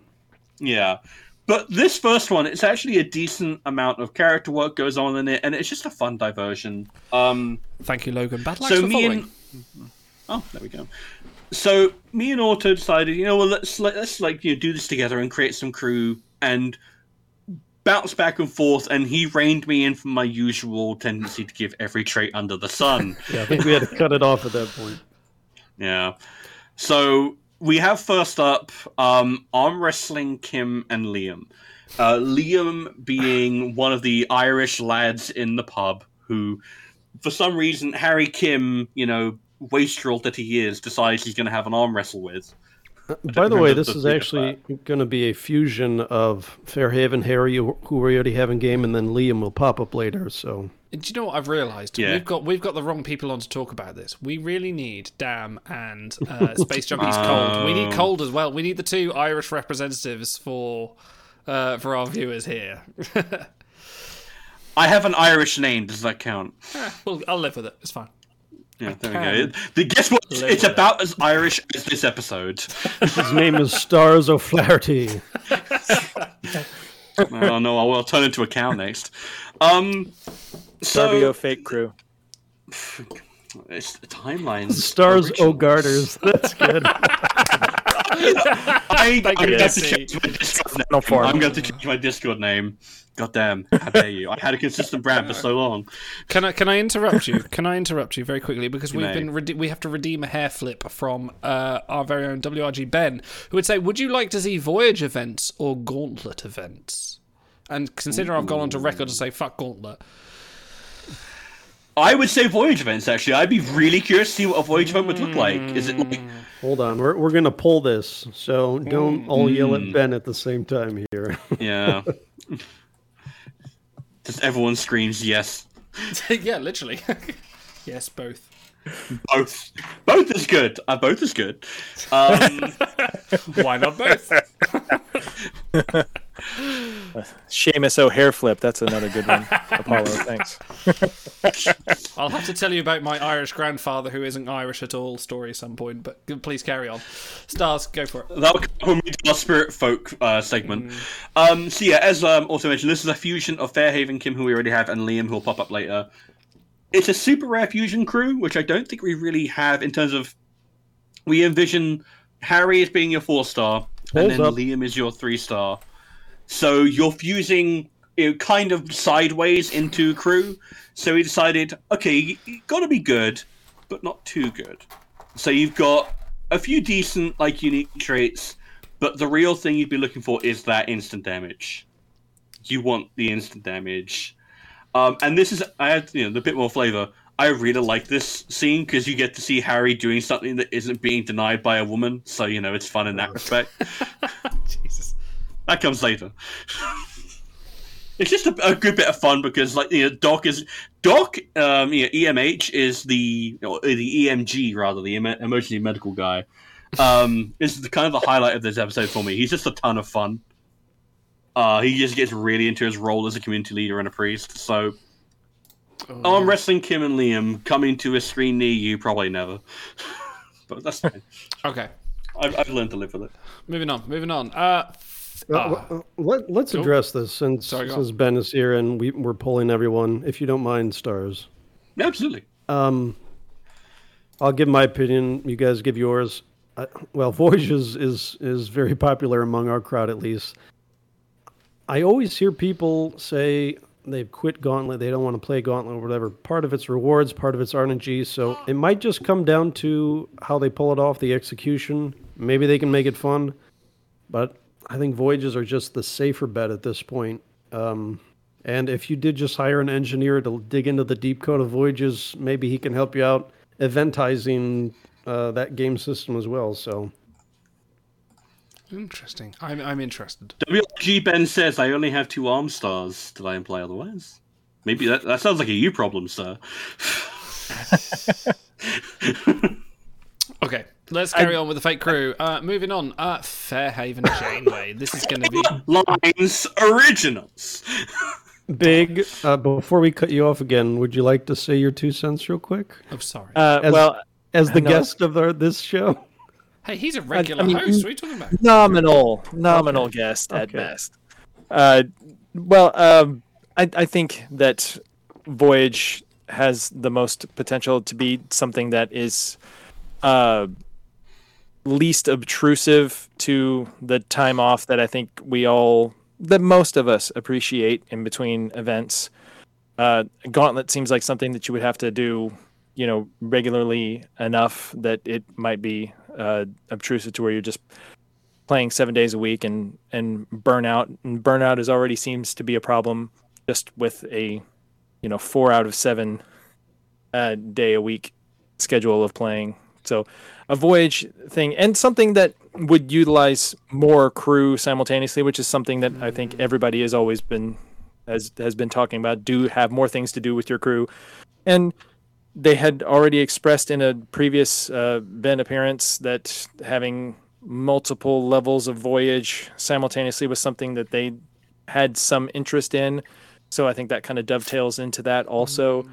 So, something where you're not necessarily trying to send a max level Voyage, or, the kind of strategy of sending a max level Voyage as your event Voyage, and then having a secondary Voyage as your normal Voyage. And, there's some interesting strategic ideas that could go into that. So I think a Voyage event has a lot of potential to be pretty interesting. Yo, dog, I heard you like Voyages, so we put Voyages in your Voyage so you can voyage while you voyage an event. Definitely need a section in the show. We need a section in our show notes which is just be prepared for Ben interruptions. Interruptions, yeah. At all times. At least not a Suspiria with a transparent background this time. Or layer. That's true. I think that was a year ago now. Have you not got over that? Have I not got over that? Maybe. No. And he never forgave. I've seen you cry into your pillow about it. I think I got over that now. All right. Shall we continue with the fake crew? Yes, let's. Okay, Fairhaven Janeway. Originals, branding, Timelines Talks, Timelines Talks Originals, Fairhaven Janeway. You can't get this kind of quality of crew anywhere else. Please, tell us why we should delete the wife. Luxley, are you watching this? Here's a Janeway. Damn right you should be. You kind of can't get away from, like, she is basically the focal point of the episode. And Kate Mulgrew, as she always is having so much fun with like playing up in this silly like Irish like fantasy town that never existed because people don't really talk like that. Maybe they do in Cork, but an idealized version of Cork that you know. Again, damn cold. Please weigh in on this. Please weigh in the historical accuracy of Fairhaven. By the way, for I want to say Discord podcast listeners, which system would you like to see eventized? As asked by Ben, 79% want Voyages, 8% want Gauntlet, 13% say bring back Expeditions, you cowards. Yeah, it said cowherds, which I appreciate. Yeah, well, they wouldn't allow me to put the word cowards, so I had to, really evade the censors. Christ. Sorry, censors, Tuvok. So when we were talking about these crew, like you said, Janeway is sort of the eye of the storm here, and we were positioning, okay, let's make this a full mega. So we wanted to make half the crew purple, half gold, and Janeway's got to be the recurring crew for this. I know she's had at least one before with Determined Janeway. Has she had two? No, just the one, I'm pretty sure. Okay, but so it just makes sense for her, and we got to squeeze in a little bit of engineering because she does tinker around with what's his name? Michael Sullivan's parameters and so phrasing. That's where the engineering comes from. If they're not Chakotay, you don't care about Janeway's paramours, do you? Dude, so I was searching just out of the blue, searching for Chakotay GIFs or GIFs on Discord, and like 80% of them involve Janeway in some manner. So apparently there's a large contingent of fan fiction. Anyway, that's off topic. None of it written by you, of course. So we sort of positioned her as like, if we're going to make her the recurring crew, let's make her useful but not too like overpowered. So you get instant damage, but it's slower, and it has to be the quote. It can't not be delete the wife, and that is instant damage. You can't tell me it's not. You do a pretty decent Kate Mulgrew. You get that kind of smokery voice going. I appreciate it. I think it's Garrett. I was listening to the Delta Flyers, and Garrett Wang can do quite a good. Kate Mulgrew, it's basically just like delete the, it's very sort of like nasally almost, but nasally but projecting power. So do the first when part, when we were trading her up, human Federation Starfleet, of course, costumed, it's appropriate, casual, romantic, and then we had a bit of an argument about the last two, and we said, you know what, let's leave these in and let's have the viewers decide.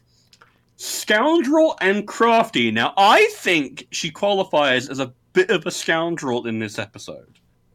I mean, she's not taking it seriously, is she?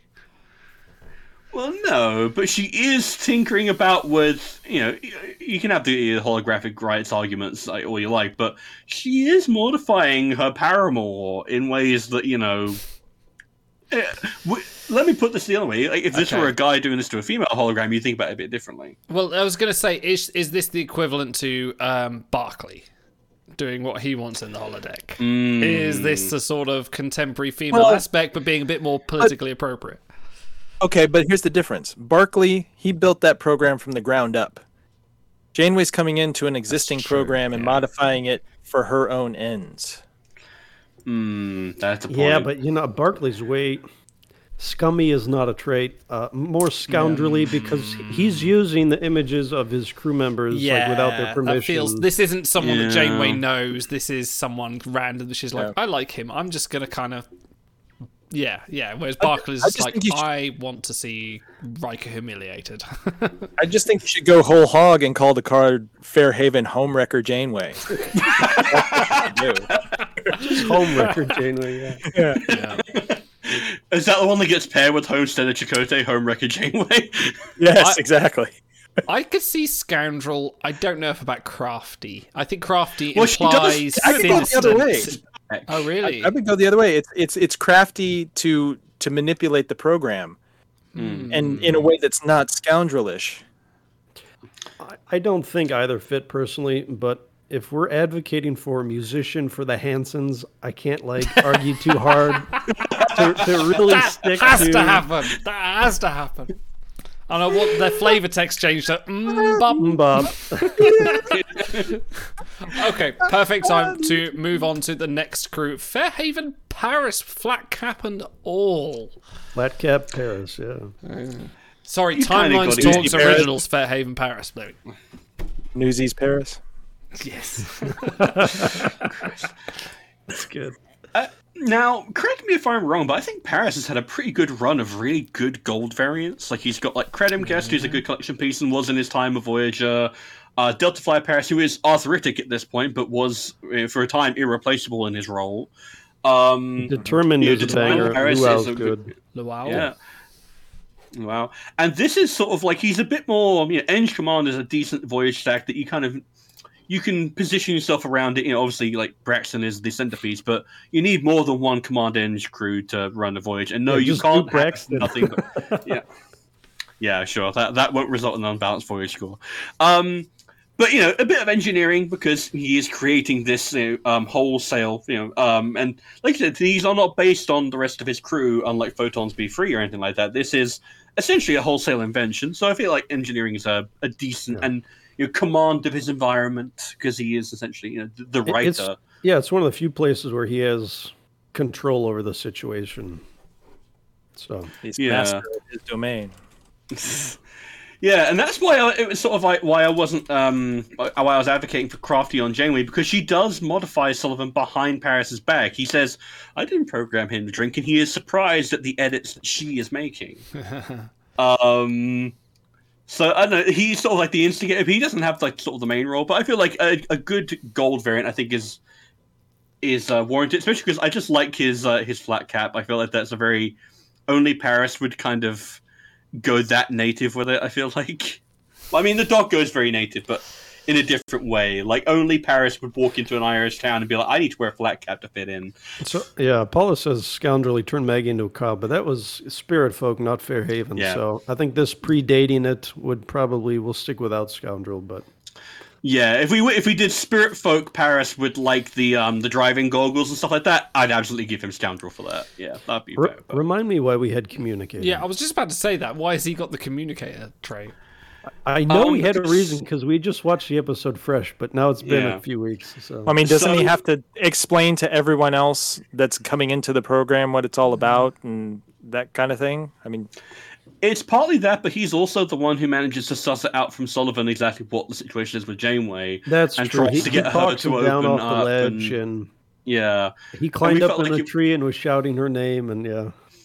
Precisely, and like Paris is the one who's sort of acting like Paris doesn't really get a lot of credit for the fact that he is a very diplomatic guy. He's very good at making social connections and acting as an intermediary and forging relationships with people, romantic or not. Like I kind of like tapered off as his character developed, but he's very good at talking with people, especially here because he understands these characters better than everyone. He has to act as a liaison between the Fairhaven community and the Voyager crew, who are essentially a different community. So communicator, I feel like is guaranteed, and Gambler because he bets on the arm wrestling contest, as you would.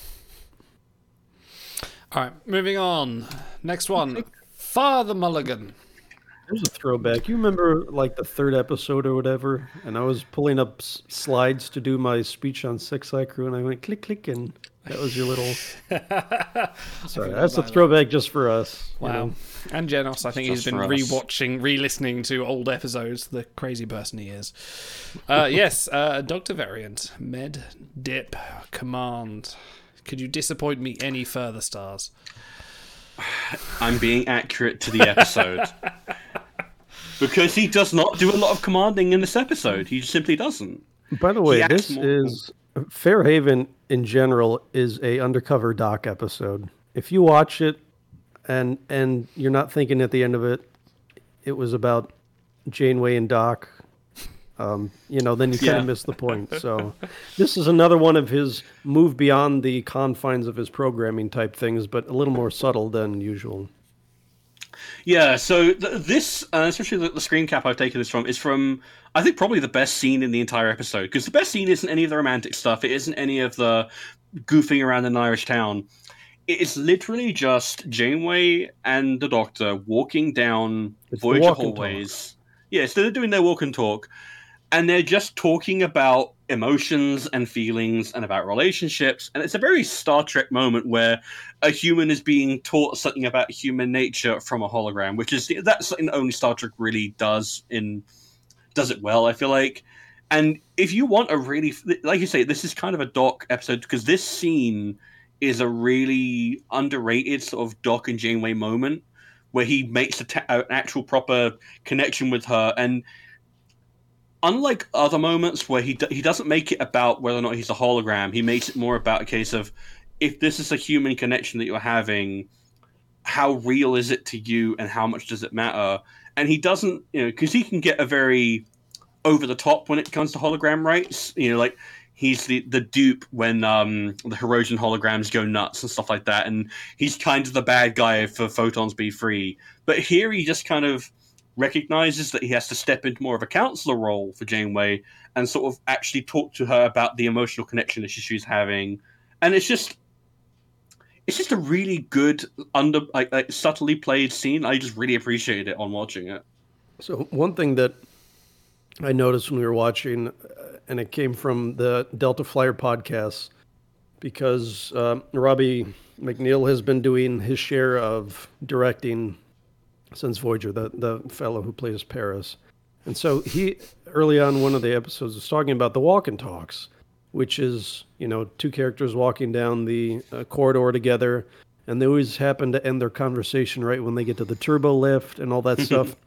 But I noticed in this one, this was like maybe the longest walk and talk they do in all of Trek, because they walk down the hallway and then they have to cut, and they probably shuffle the set pieces, walk down the same hallway, and they do it like 3 or 4 times before before they get to the turbo lift. So it's really just from my very limited directorial understanding. It's an interesting way that they built that scene to give them time to do it. And I think at one point a crew member walks past and Janeway doesn't want to be overheard, so she pulls Doc aside and says, "All right, you want the truth? I think I'm in love with a hologram." And she has to kind of whisper it because there are crewmen around. So it's just the way What season was this?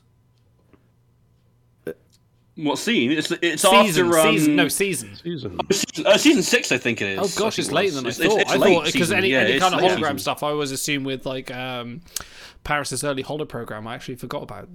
I'm not the he biggest does all the way up until the very end. I was just thinking about Doctor's mobile emitter, whether he had it then. So it's post season 3. Oh yeah, absolutely, yeah. That is actually a really fun scene just because of how technically, because you always kind of appreciate, especially with 90s era Trek, when Trek does something a little bit different with the direction, and they do add a bit of dynamism and they kind of emblemize the tug and push and pull of the conversation they're having by having them walk back and forth and tug each other to and fro and sort of take each other to their confidence and be a bit louder. And it's like there's a nice little bit of interplay here. Like even if you don't want to watch Fairhaven, see if you can find this scene on YouTube, because it's just a really good scene if you appreciate Star Trek. Moving on. We'll recommend. Francis Sullivan. So, if this was a mega, you have to get your crap out of there. You got to have a few crap ones. There were a few of these. I think we ended up with like 4 2-skillers or something, and we're like, this is going to be a real bad mega, but it's hard to justify can I just anything say, else. The last Innovator Mega, I don't think we've had a 2-skiller. The entire mega. For a while, yeah. Like, Especially the gold. first 2 like in a mega, yeah. They really pulled back on gold 2-skillers. Thank God. They probably don't sell well, so. I wonder why. As well, they shouldn't. So we decided to take some of the sting out of it by at least giving her a decent arena ability. You get like a bit of an attack boost at 6 seconds. So you would use her a bit if you were just starting out in the game. Hologram, if we ever maybe get a hologram collection, probably just +1 on immortalization count for a lot of people. But as an inciting incident for Delete the Wife, you kind of got to get the wife in there for the mega. Yeah. 3 traits. And that's the hologram, three human, civilian. This is like, I'm We surprised. you scoured. didn't We couldn't find more, to be honest, because she has 3 lines in there. She shows up, talks to him a little bit, and then leaves. So I mean, they give Couldn't even Samhain get, quite a lot of traits. Like, well, actually, how many traits does Samhain have? He was in it for like 5 He has like seconds. ambassador and stuff like that. That's more than Frances Sullivan gets. Like, she is literally in it for 3 lines. That's what all are you she gets thinking, in- Big? Like, Samhain has desperate, resourceful, ambassador, and civilian. Like, he was in it for 30 seconds. She can have more than hologram, human, civilian. Well, what do you want to give her? Well, I'm just trying to think. Maybe caregiver, maybe romantic, But we maybe. don't know if they have kids. We don't know if she actually does any caregiving. I mean, not That's to the thing we offend any actually of our noticed in the viewers, scene. but as a fiery Irish woman, I she don't may know. not be the caregiver. I don't know. Yeah. Like, in the scene, actually, like, Sullivan and Janeway are getting quite interested in each other, and then she appears, and Sullivan almost sort of changes gear a little bit and sort of is a bit more deferential to her, and that's why we decided against romantic, because it's like... To they con. don't- Thank you, Walt. Damn, that was what I was going for. I couldn't pull it. Yeah. But yeah, no, like, there's just not enough there, and like, I feel like it's sort of that's why it's so easy for her to be deleted, because she does not have an integral role in the program, and it's very clear that, like, Paris doesn't notice when she goes missing, but he does notice when Michael Sullivan starts acting weird. Yeah, we do have a couple bartenders coming up, but she doesn't actually do any of that in the episode, and they don't mention it. So I'm sure you could add it, but then you have to give her the obligatory medical skill that all bartenders have. So Sure. It's good for the soul. Okay, moving on. Heartbroken Sullivan. Oh. So we both agreed Michael Sullivan in game is like a pile of garbage, but he's a good actor. He's a fun character. He's I mean, if Janeway's the headline of the show, Sullivan is the heart of the episode, and so we really want to make sure he could get some kind of good gold variant because he ain't getting another one. So Yeah. So this is it. Nice. Yeah, so you get a bit of utility. He is set command dip because you really can't justify anything else. Like, I know he's a bartender, but we've already... You could do a little med because that whole part is about the therapy of him working out his emotions or whatever, but that would be a stretch, and we do try to be accurate. Yeah, no, it's like we try to be as faithful as we can to the source material. Not to imply that WLG doesn't. Like I said, they've been very good these last few months, but it's a case of being purely about this scene. There is not a lot of medical stuff going on here. In fact, he starts a fight, which is the exact opposite. Do you know what the best thing? Sorry, just to interject. Do you know what the best thing I'm loving about wearing glasses is? I can now kind of do the skeptical looking over the glasses. What do you say? Like, homework, Mr. Automaton. I can also take my glasses off, and I can use them to point. I'm like, no, you see here. Sorry, carry on. The descent to librarian intensifies apace. Oh, I'm sorry. What? Oh boy. So yeah, you get a bit of utility here to make up for the crummy skill set. So you get an accuracy boost, you get some crit bonus for those of you who are into the thing, and he does have more than 3 traits. He actually has linguist because he speaks, I think, a bit of Gaelic. Yeah, Which that qualifies. Okay. If LaRoque counts, Oh, does he it? Is counts. LaRoque a linguist? Yeah, he speaks a bit of French, and that's all I needed. Wow. And then you have that line when they're reading the books and Janeway says, "Tell me you don't believe the stories," and he says, "Believe them, no, but I respect them." So we gave him spiritual because that whole section, it's after she modifies him, but that section is sort of him trying to better himself emotionally, philosophically. So I think that fits. Yeah, I think we were having a bit of a conversation about that because you're like, he's not really like showing a belief in it, but like the fact that he respects them shows that like he's not entirely atheistic in this respect. So yeah, so you get a crummy. It's a mega. You've got to have a crummy set command dip at some point. I mean, he's a good one, but yeah, exactly. That's the kind of the aim. If you're going to have a command dip suck, you got to at least make them decent. Otherwise, people, why am I going to bother? Okay. Idol, I want you to have those big star frame glasses, like the Elton John one. Listen, if God. I wasn't wearing prescription glasses, I absolutely would. Otherwise, it's just more expense. I have, moving on. Before you continue, Apollo has a great idea for the Mega. The wife comes back and attacks Janeway. Yeah, love it. Great Revenge of the Wife. The fifth ship in the skirmish is her head floating in space, kind of like the Abraham Lincoln. You know? So, next one is Liam. He's rare. For some reason, I've put him as Void 99999999, and I don't really. I made this like 2 weeks ago, and I can't remember why. Were we having a joke about this at the time? I forget. I don't know what you. I don't know think what I that did even there. with that, he must be better than some. He can't be worse than like the common and uncommon crew. Yeah, I don't know what I did there. No. Anyway, You were drinking, ignore I'm that. sure. Probably. Yeah, And I was at work. pure I think. fusion fuel. Yeah, probably. Well, he's Pure fusion fusion fodder, but Yeah. there's a couple trades, hologram and athlete, that are not too big. They could definitely get a collection down the line. So, I mean, Resourceful had a collection. There is no trait Yeah. that's too big at this point. If I'm being totally honest, I am shocked that WRG has kept up the 1 a month, even more than 1 a month pace so far. I thought they'd get kind of bored and drop it by now, but Where they're is props to them. They're actually hologram? sticking with it. Where is musician? Look at it. Anyway, Liam, he's rare. He's collection fodder. He's sec only. Yeah, it's fusion fodder Fusion fodder. because we're going to Yeah, turn him 'cause he into goes the with Fair arm Haven wrestling Kim. guys. Yeah. I like the expression you pulled for him there, like the screen grab you got from there. That's fantastic. Yeah, you got to have the mutton chops. Like, I feel like if you were gonna have this art, you kind of gotta.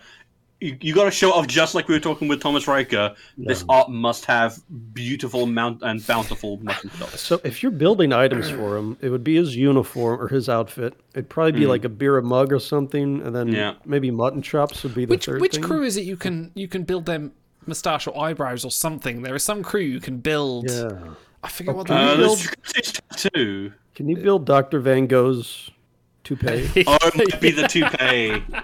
I think you can. I hope it is. Something like This that. this might be the crew that challenges Captain Scott in as far as like just pure alcohol building for the crew build. Oh God. All of his items need 4-star alcohol. Yeah, no, you need gold single pot whiskeys at every level. New that player, note- get fucked. Yeah, it's like revenge of like the Proton Paris for item builds. Jesus. Moving on. God, yeah. Maggie O'Halloran. Non-cow variant. Yeah, still noted. humanoid here. Humanoid. By the More way, than her 3 traits. arena Less than quote 5. is literally the only thing she says in the whole episode. So Oh dear. that's She was also why charmed to meet him. that's why She she's a looks 2 very skill or much super rare. like what's her name from Lord of the Rings, who Samwise Gamgee is very much fancies. What was her name? God. Looks identical, like same kind of hair, sort of bouffant, and you know. Well, the Shire is basically Ireland, is it not? Yeah. It's Middle Earth. I It's don't a know. shire, You live in like- London. I live on the East Coast. Like, yeah, we're as far removed from Ireland as any Brits can be. That's true. Rosie Cotton says chat, Rosie Cotton, thank you very Rosie much. Cotton, Yes, she there is you the go. Rosie Cotton. which is of- embarrassing since my daughter's name is Rose. But anyway, That's weird. My son's name is Cotton. Maybe we should get them together. So, weird at all. this might be one Yeah. for stars, but please say it's not Dot Cotton. No, it's not. Christ. Any EastEnders fans out there? Thank you. No, don't do this to me. Don't talk to me about so. Don't. Just don't. Please tell me why she's Dip Command. Because she's very diplomatic to young suitor Harry, despite the fact that I think Paris informs him that she's got a pig farmer husband in the wings with a shotgun, I believe. Yeah, So, as soon as they who mentioned doesn't focus something like that, yeah. as soon as they mentioned the husband, I'm like, oh, we got to give her command now. I think we know how that Yeah. works. So, yeah. Plus, we already have a 1-skiller. You can't have 2 1-skill crew in the same mega. That's asking for trouble. Yeah, no. And guess what? Hologram. You debut this mega with a hologram collection, you'll be glad to have seen her. Chad says, give her the scoundrel trait because she was clearly joking when she said she was charmed to meet Harry. Ouch. Ow. Dude out here catching strays, he doesn't even have a crew in this. Burn. Moving on. Oxenlam Neelix. Ever a better candidate for bartender I have seen not. What'll it be, gentlemen? Wait, Like, Is Yeah. this so? What are the stats here? Is this with boosts or without boosts? This is what the I stars believe I gave me. usually I believe I usually do them as with boosts. See, when Okay, we because first 1150 base for a super rare is huge. I believe that's with boosts. Yeah, I mean, that Fusion Harry crew was somewhere in the neighborhood of that, too. Listen, when we first started doing this, Stars used to give me the stats, and I used to plug them into a spreadsheet and then in the end, I was like, "This is far too much effort. I'll just do whatever Stars gives me." So, like, I assume it's right. One of these days, I'll give them like 1 million stat, and you'll just put it in there without looking, and I'll be like, "Yeah." I had, excuse me, I had a whole rigmarole of I had a separate fake crew spreadsheet for. I was like, you know what, this is possibly too much for 15 minutes of a show, you know. Possibly. 15 minutes. Just maybe. Yes, but anyway, another Neelix The best variant 15 minutes of your lives. with costume. Well, yeah, no, I like it. with I like costume, this because he puts on appropriate Irish wear despite being a Talaxian. Probably the only Talaxian in the history of the Have people. we never mentioned how Neelix has the most metal bloody mohawk imaginable? I mean, look at that. That It's is really intense. isn't it? anyone in the 80s would have looked at that and gone, yeah, he needs to be on the set with Adrian from The Young Ones. Like, this is... It's like he clearly could have been a member of GWAR without really that much. I was going to say editing Van at all. Halen, but that's also appropriate. Yeah. Damn right. Computer, program Neelix Mosh Pit 1. I was just a lot of Neelix just banging, and then there's one in the back that's like dad dancing, like Yeah, with his feet. Yes. Oh, God, not the Neelix. Computer, Computer. CBGB. it's like Human League, but it's Neelix. Every member of the band is Neelix. Oh, for some people, that would be just an absolute nightmare. I was picturing it, and I was just like, that thought makes me laugh. So Janus has just remarked on, isn't that just where Talaxians grow their hair? Do you think it's just how all the hair on their body grows? And of course I'm talking about armpits, nowhere else. How far down do those spots go is what everyone wants to know. How far down does that mohawk go? So, Rapunzel Neelix is what we want, yes? But that's requires some specially made underpants, I think. All right, we've spent far too much time on this Neelix. He's got a couple traits. He has a collection. All right. Moving on. Rings 7. Rings. So this is the height of Irish sportsmanship. I'm told by Star Trek, which would never lie to me. Her only scene really in the entire episode is playing a game of rings, which is literally a case of you just throw like little wooden circles onto some rings and see if you can get as many points as you can.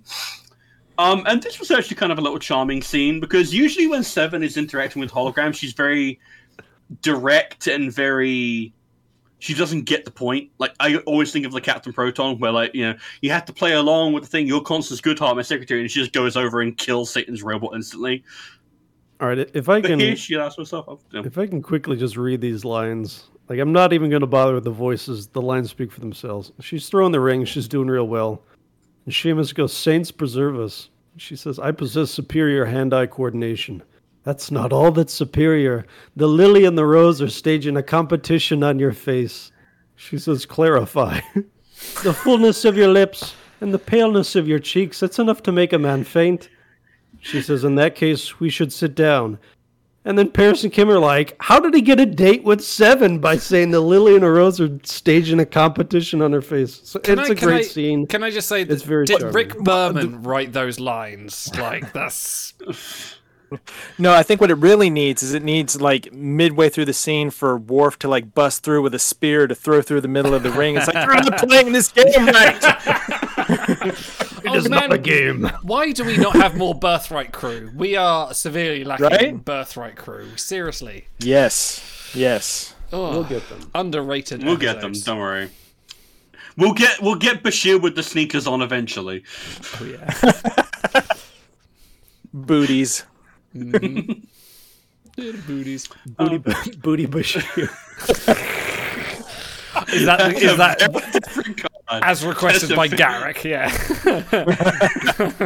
Now, can we get like we have Scared Scotty? Can we get Scared Bashir where he's just like got his arms up and he's like from Move On Home? Yeah. No, what I really want from that is I want justice for like a decent Dr. Soong, have the dream world, the dream Dr. Soong, yeah, absolutely, Crow Wing or whatever, the Raven Wing. All right. What bird was that supposed to be? Make your own fake crew. Okay, we'll do that next time. We'll have an episode for what is that episode called? Phantasms? No, not that one. The one where he has the dreams and.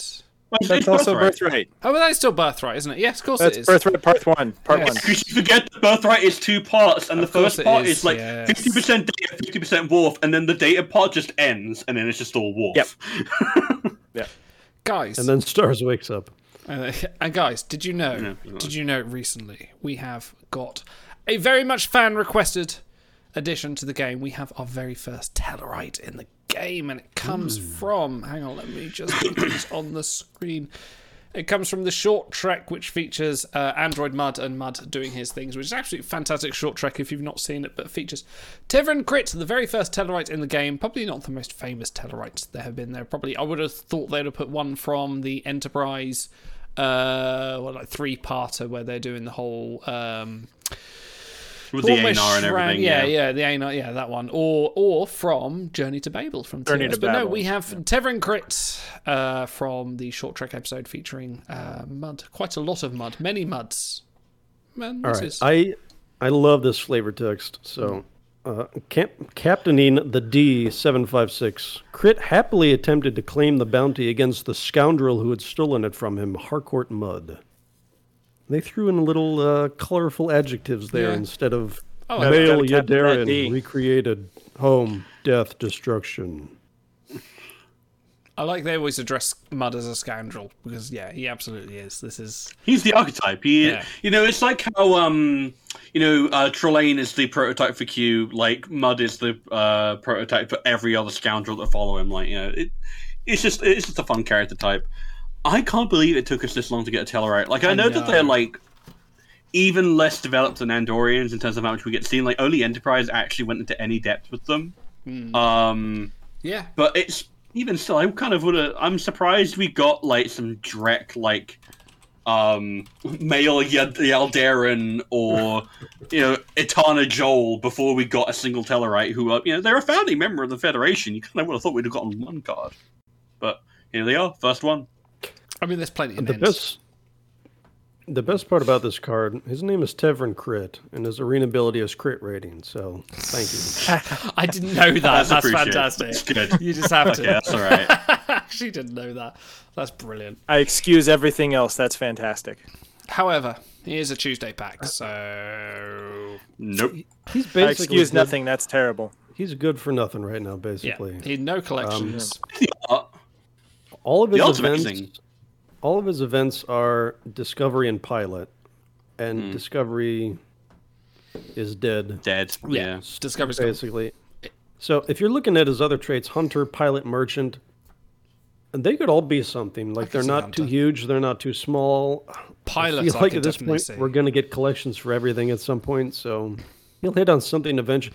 I mean, maybe this is one of these crew who Idle curses the heavens for not getting him, because in 3 months he's going to be in a collection, and he's like the only one he doesn't have. What? So I pulled one pack and got him. So, but congrats. don't pull 6 packs. Don't do it. Don't do it. No, don't do it. Yeah, the only reason I like him is for the art. So, I know that you have like 3 distinct looks for the Tellarites. You have like the original one, which looks like garbage because it's TOS and they had no budget. The giant eye holes where you can see the face behind. It's so bad. Like there's a reason why the Tellarites never made a reappearance in anything other than Enterprise. And it's really like even amongst like TOS makeup, it's bad.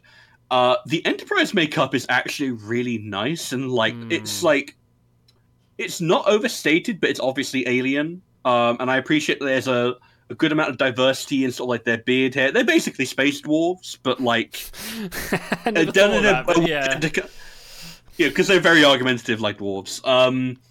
But they're very there's a lot of diversity in how they look and how they present themselves. And Discovery, I think, has a decent redesign of them that makes them a bit more.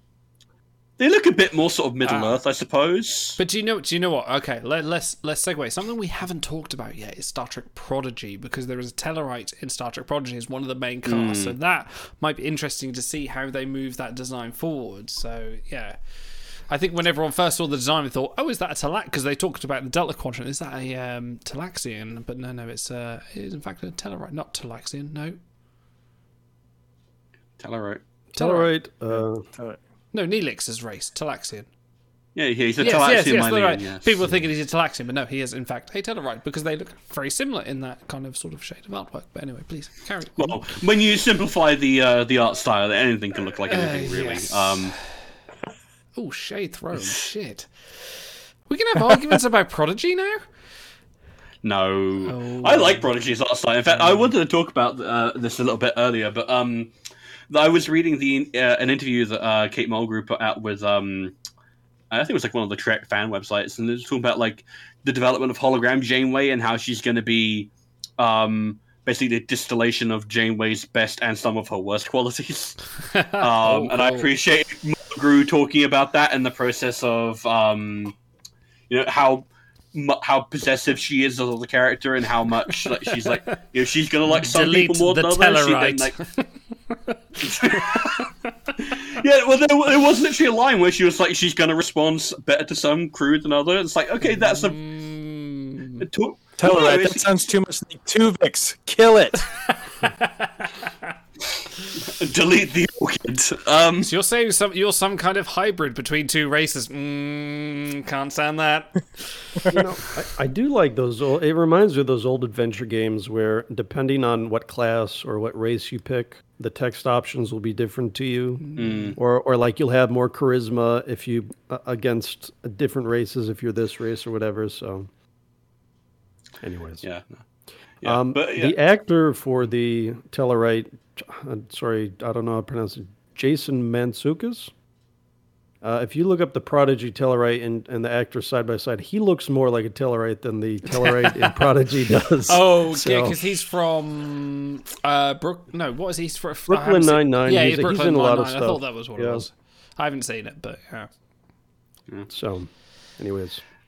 Are we finally going to get Tellarite development on Star Trek? Maybe so. I can't be excited for that. Because the Andorians had their go, and it's like, it also reminds me of one of the things I did actually adore about Picard, where they clarified that, hey, look, there's an actual reason why you have your two sort of like Romulan variants, and it's because they come from different parts of the planet and they look different. Because of course they look different. Monocultures are stupid. So in the not all Klingons are the same. Not all Romulans are the same. In the last year or so, we've gotten EM3 Green, Shivalene Mares, Sword, Captain Tribble, Shaft Captain Kukulkan, Spock, and Ichaya. And that's like more than the previous 4 years combined.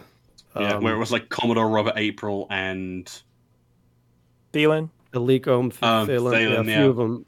And Ben did say things are moving in a positive direction with Lower Decks, which, not to tell him how to do his job, but if you come out and say that, it better be moving in a positive direction. You can't just drop that and then go, oops, I guess it fell through. So I'm assuming at this point we'll see some Lower Decks at some point. But this run-up of more TAS crew, when it's obviously not the most popular series out there, makes me think. He's gonna. It's Lower Decks crew, but it's just gonna be like Lavelle's and Cito Jaxa. Yeah, Cito Jaxa's all the way down. We're working really hard on Lower Decks. That one episode from TNG.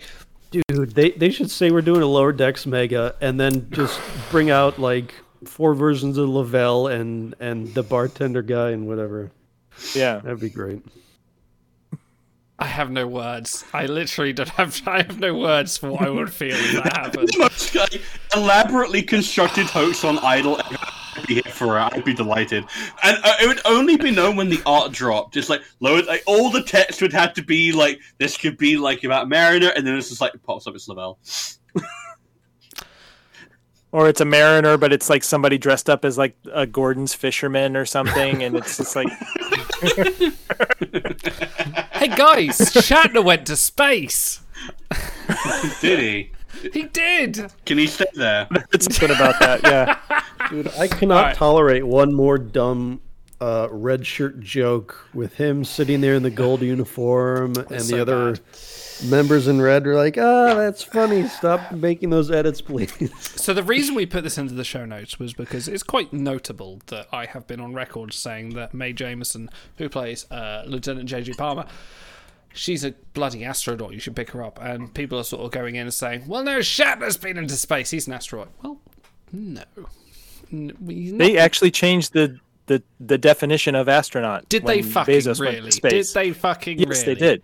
So that he is not an astronaut. Ah! So Jeff Bezos is not an astronaut, Thank and you. vis-a-vis, Travelers. yeah, Yes, Shatner space is also not an tourists. astronaut. Not to take away Yeah. from what Shatner's done, because what he did, he went up there and he, I watched the footage and he had a genuine reaction from being in space and coming down. It was absolutely brilliant.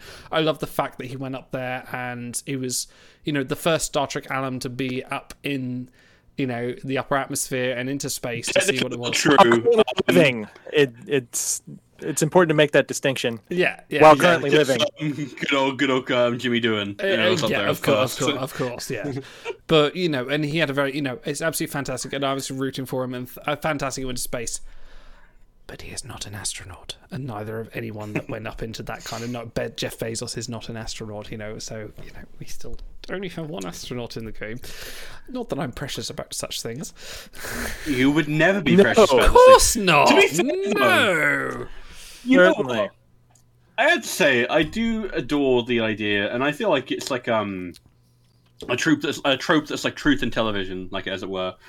And it reminds me of that moment in First Contact, where you have that all this development for Cochrane, where he's money grubbing, he's completely cynical, he's like a drunk, he has no ideals, he doesn't even like to fly, he takes trains.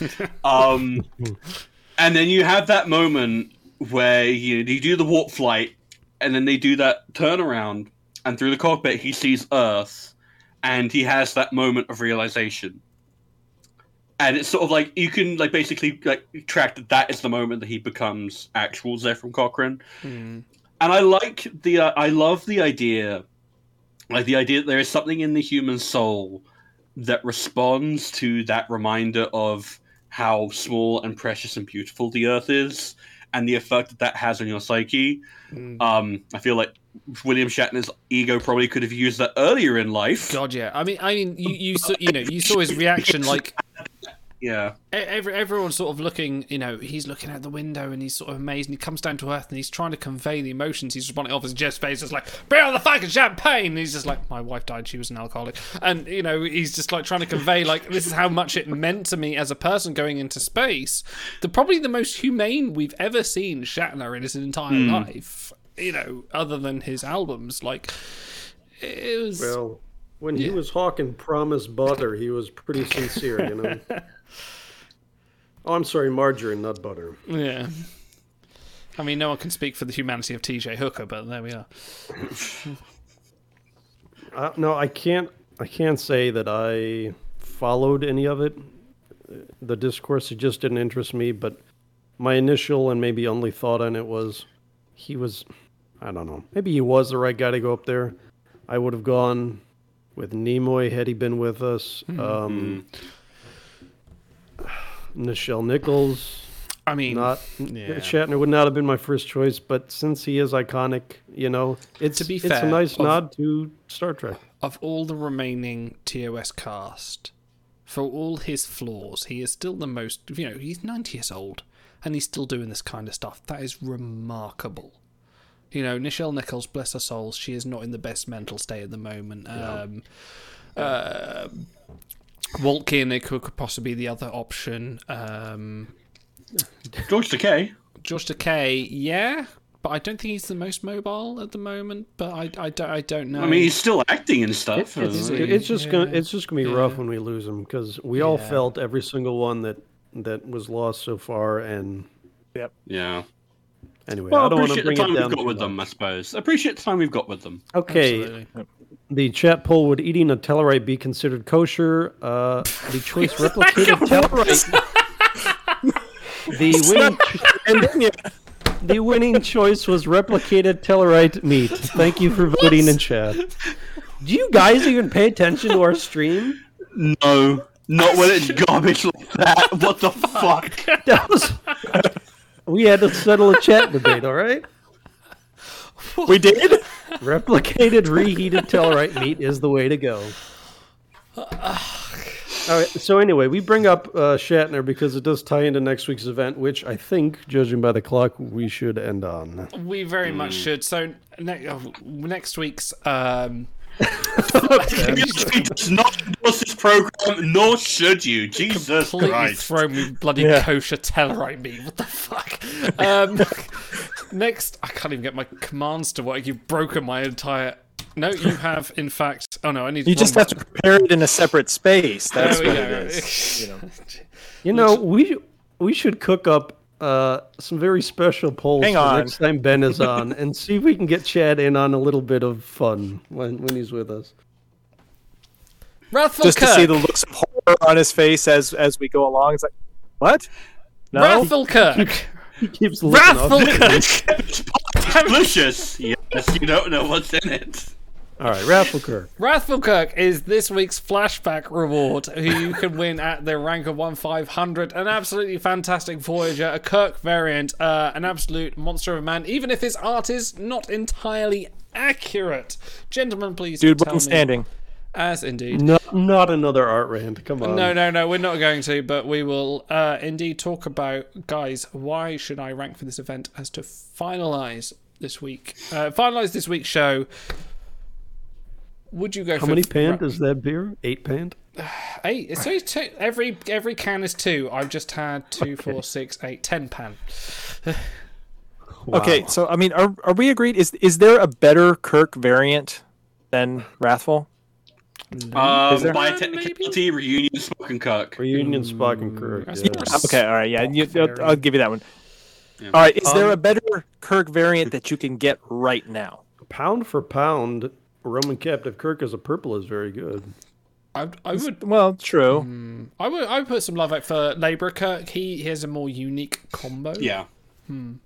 Yeah, but Jory Rigger would- was inspiring. So would that show up as much in Kirk faction events? If I was, that's if the I point was, actually, because security is like the highest rated skill for faction events. So he is. You know. if I was starting an account tomorrow, I would take Survivalist Kirk over them because Arena and Gauntlet with 1 star, and then as you add stars to him, he can be useful in other areas too. I mean, I would give you that. Yeah. I mean, But I feel like Big has a point here, which is that Wrathful Kirk is like a perfect blend of he is an iconic crew and he is an absolute banger with a massive base, a great voice score, and they even had the decency to give him an Eng tertiary so that he stands out just a little bit against every other fucking variant. I appreciate that. I appreciate it a lot. It matters. It genuinely matters. And he's got a collection to boot, and it's a hard one, and there are a lot shittier crew in that collection. Oh, yes. And he's not even got completely standard traits. He's got Marksman and Explorer, which are like... I could see Marksman getting even a Mega or a collection. Like, you could have some kind of, the Galaxy shooting competition, or like some kind of war has broken out, and you need all your best warriors. Like, I could see a fun Mega themed around that. And Explorer we've been toting for a while now, especially with Resourceful dropping. I could see an Explorer collection. Funnily enough, Kirk's event count, just for characters, not counting traits or anything, was like 20% higher than any other character in the game until this year. He hasn't had a single event this year. The one event he did have was the Explorer bonus from the Captain's Oath. So those little traits do help tide you over in the middle of droughts. Backtracking to skill set, they could have easily said diplomacy for the reunion with his son and his ex-wife and working in those storylines. So, in fact, I think that probably fits better than engineering. Please don't go back and nerf him. But the fact that they gave him Eng really works. Like you said, he's still great on Voyages, and because of all those events, all those faction events, number 3 security base, great. the best security seating or the best seating options for events. Like for a Voyage event combo, he's just about as good as it gets. Yeah. I also have to point out, so I will appreciate this. I imagine you guys also will to a lesser degree. I absolutely adore the Wrath of Khan excursion jackets, like the away team jackets that they wear here. I think that they look so cool and warm and functional and useful. And it's like the kind of thing that you don't see like Star Trek really have like good away team gear until like Discovery again. Like these jackets, I would wear that jacket. No, Not only is it stylish, but it's useful. I'm still waiting for like away team McCoy because like that'd be cool. So it does have a lot of pockets. You could fit so many chocolate bars in those pockets. So Chad is asking, yes, this is a lead into a skirmish where the other featured crew are Jodmos and Cadet Wesley Crusher. We do have Jodmos up there. Jodmos is a great crew to grab. Like if you haven't got him, he is in a lot of collections. He is a Cisco variant. He will shuttle. Like I didn't want to talk much about him this week, but if you're gonna grab Jodmos and you don't have him, now is the time. He is a collection magnate. He is a Cisco who gets events. He's not quite as a good Voyager as he used to be, but like you still use them on Voyages if you're still using purples, absolutely. And you would thaw him for faction events for the longest time because your direct upgrade from him is high roller Cisco, and that's saying something considering that guy's the #1 sec base. You know, that's high praise. But before we finish off, and I don't want to talk about Wesley Crusher because no, I don't want to. Because you talked about what are you doing? Of course, beautiful. Yeah, I'm not going to talk about that. Yeah, he does have fantastic art also. Shirepoint points out that we have this amazing Wrathful Kirk, and he has his counterpart Wrathful Khan, who's old and arthritic and not so good, and then you have young Khan, who's like a decent 4-star variant, and you have your 3-star. And I feel like we could use a real banger of a Khan card because he is arguably the most iconic Star Trek villain, up there with the Ball Queen, probably in terms of sheer recognizability. And I have there's 2 candidates. There's the really cool desert gear that they wear on SETI Alpha 5. SETI Alpha 6.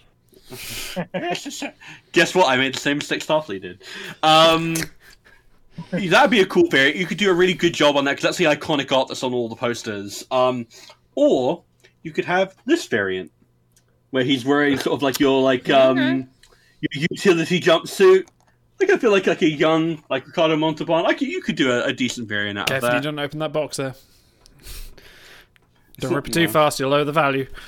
You had me at young Ricardo Montalban. Give me as much as that as we can get because he was fantastic. Can we and if you want to go with a Fantasy Island Originals variant, I'm on board for that. Oh too. no, I was thinking a Timelines Originals variant of Naked Gun Ricardo Montalban from where he's in the suit because he's in. Oh yeah, yeah, where he's in the smart suit and is it Naked Gun 1 or 2.5? I forget which one he's the villain in. I'd be okay with a temporal agent Khan, and he's dressed up like Gary Seven type thing, like a real sharp dresser type thing.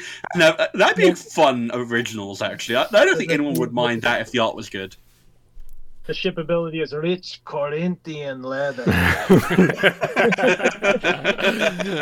Dude, we used to quote that in my house growing up all the time. Those commercials are so hilarious.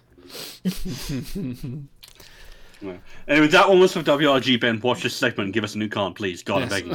We do need some new Khans. And please, for God's sake, don't get that Calvin license and give us Sherlock Holmes Khan, please.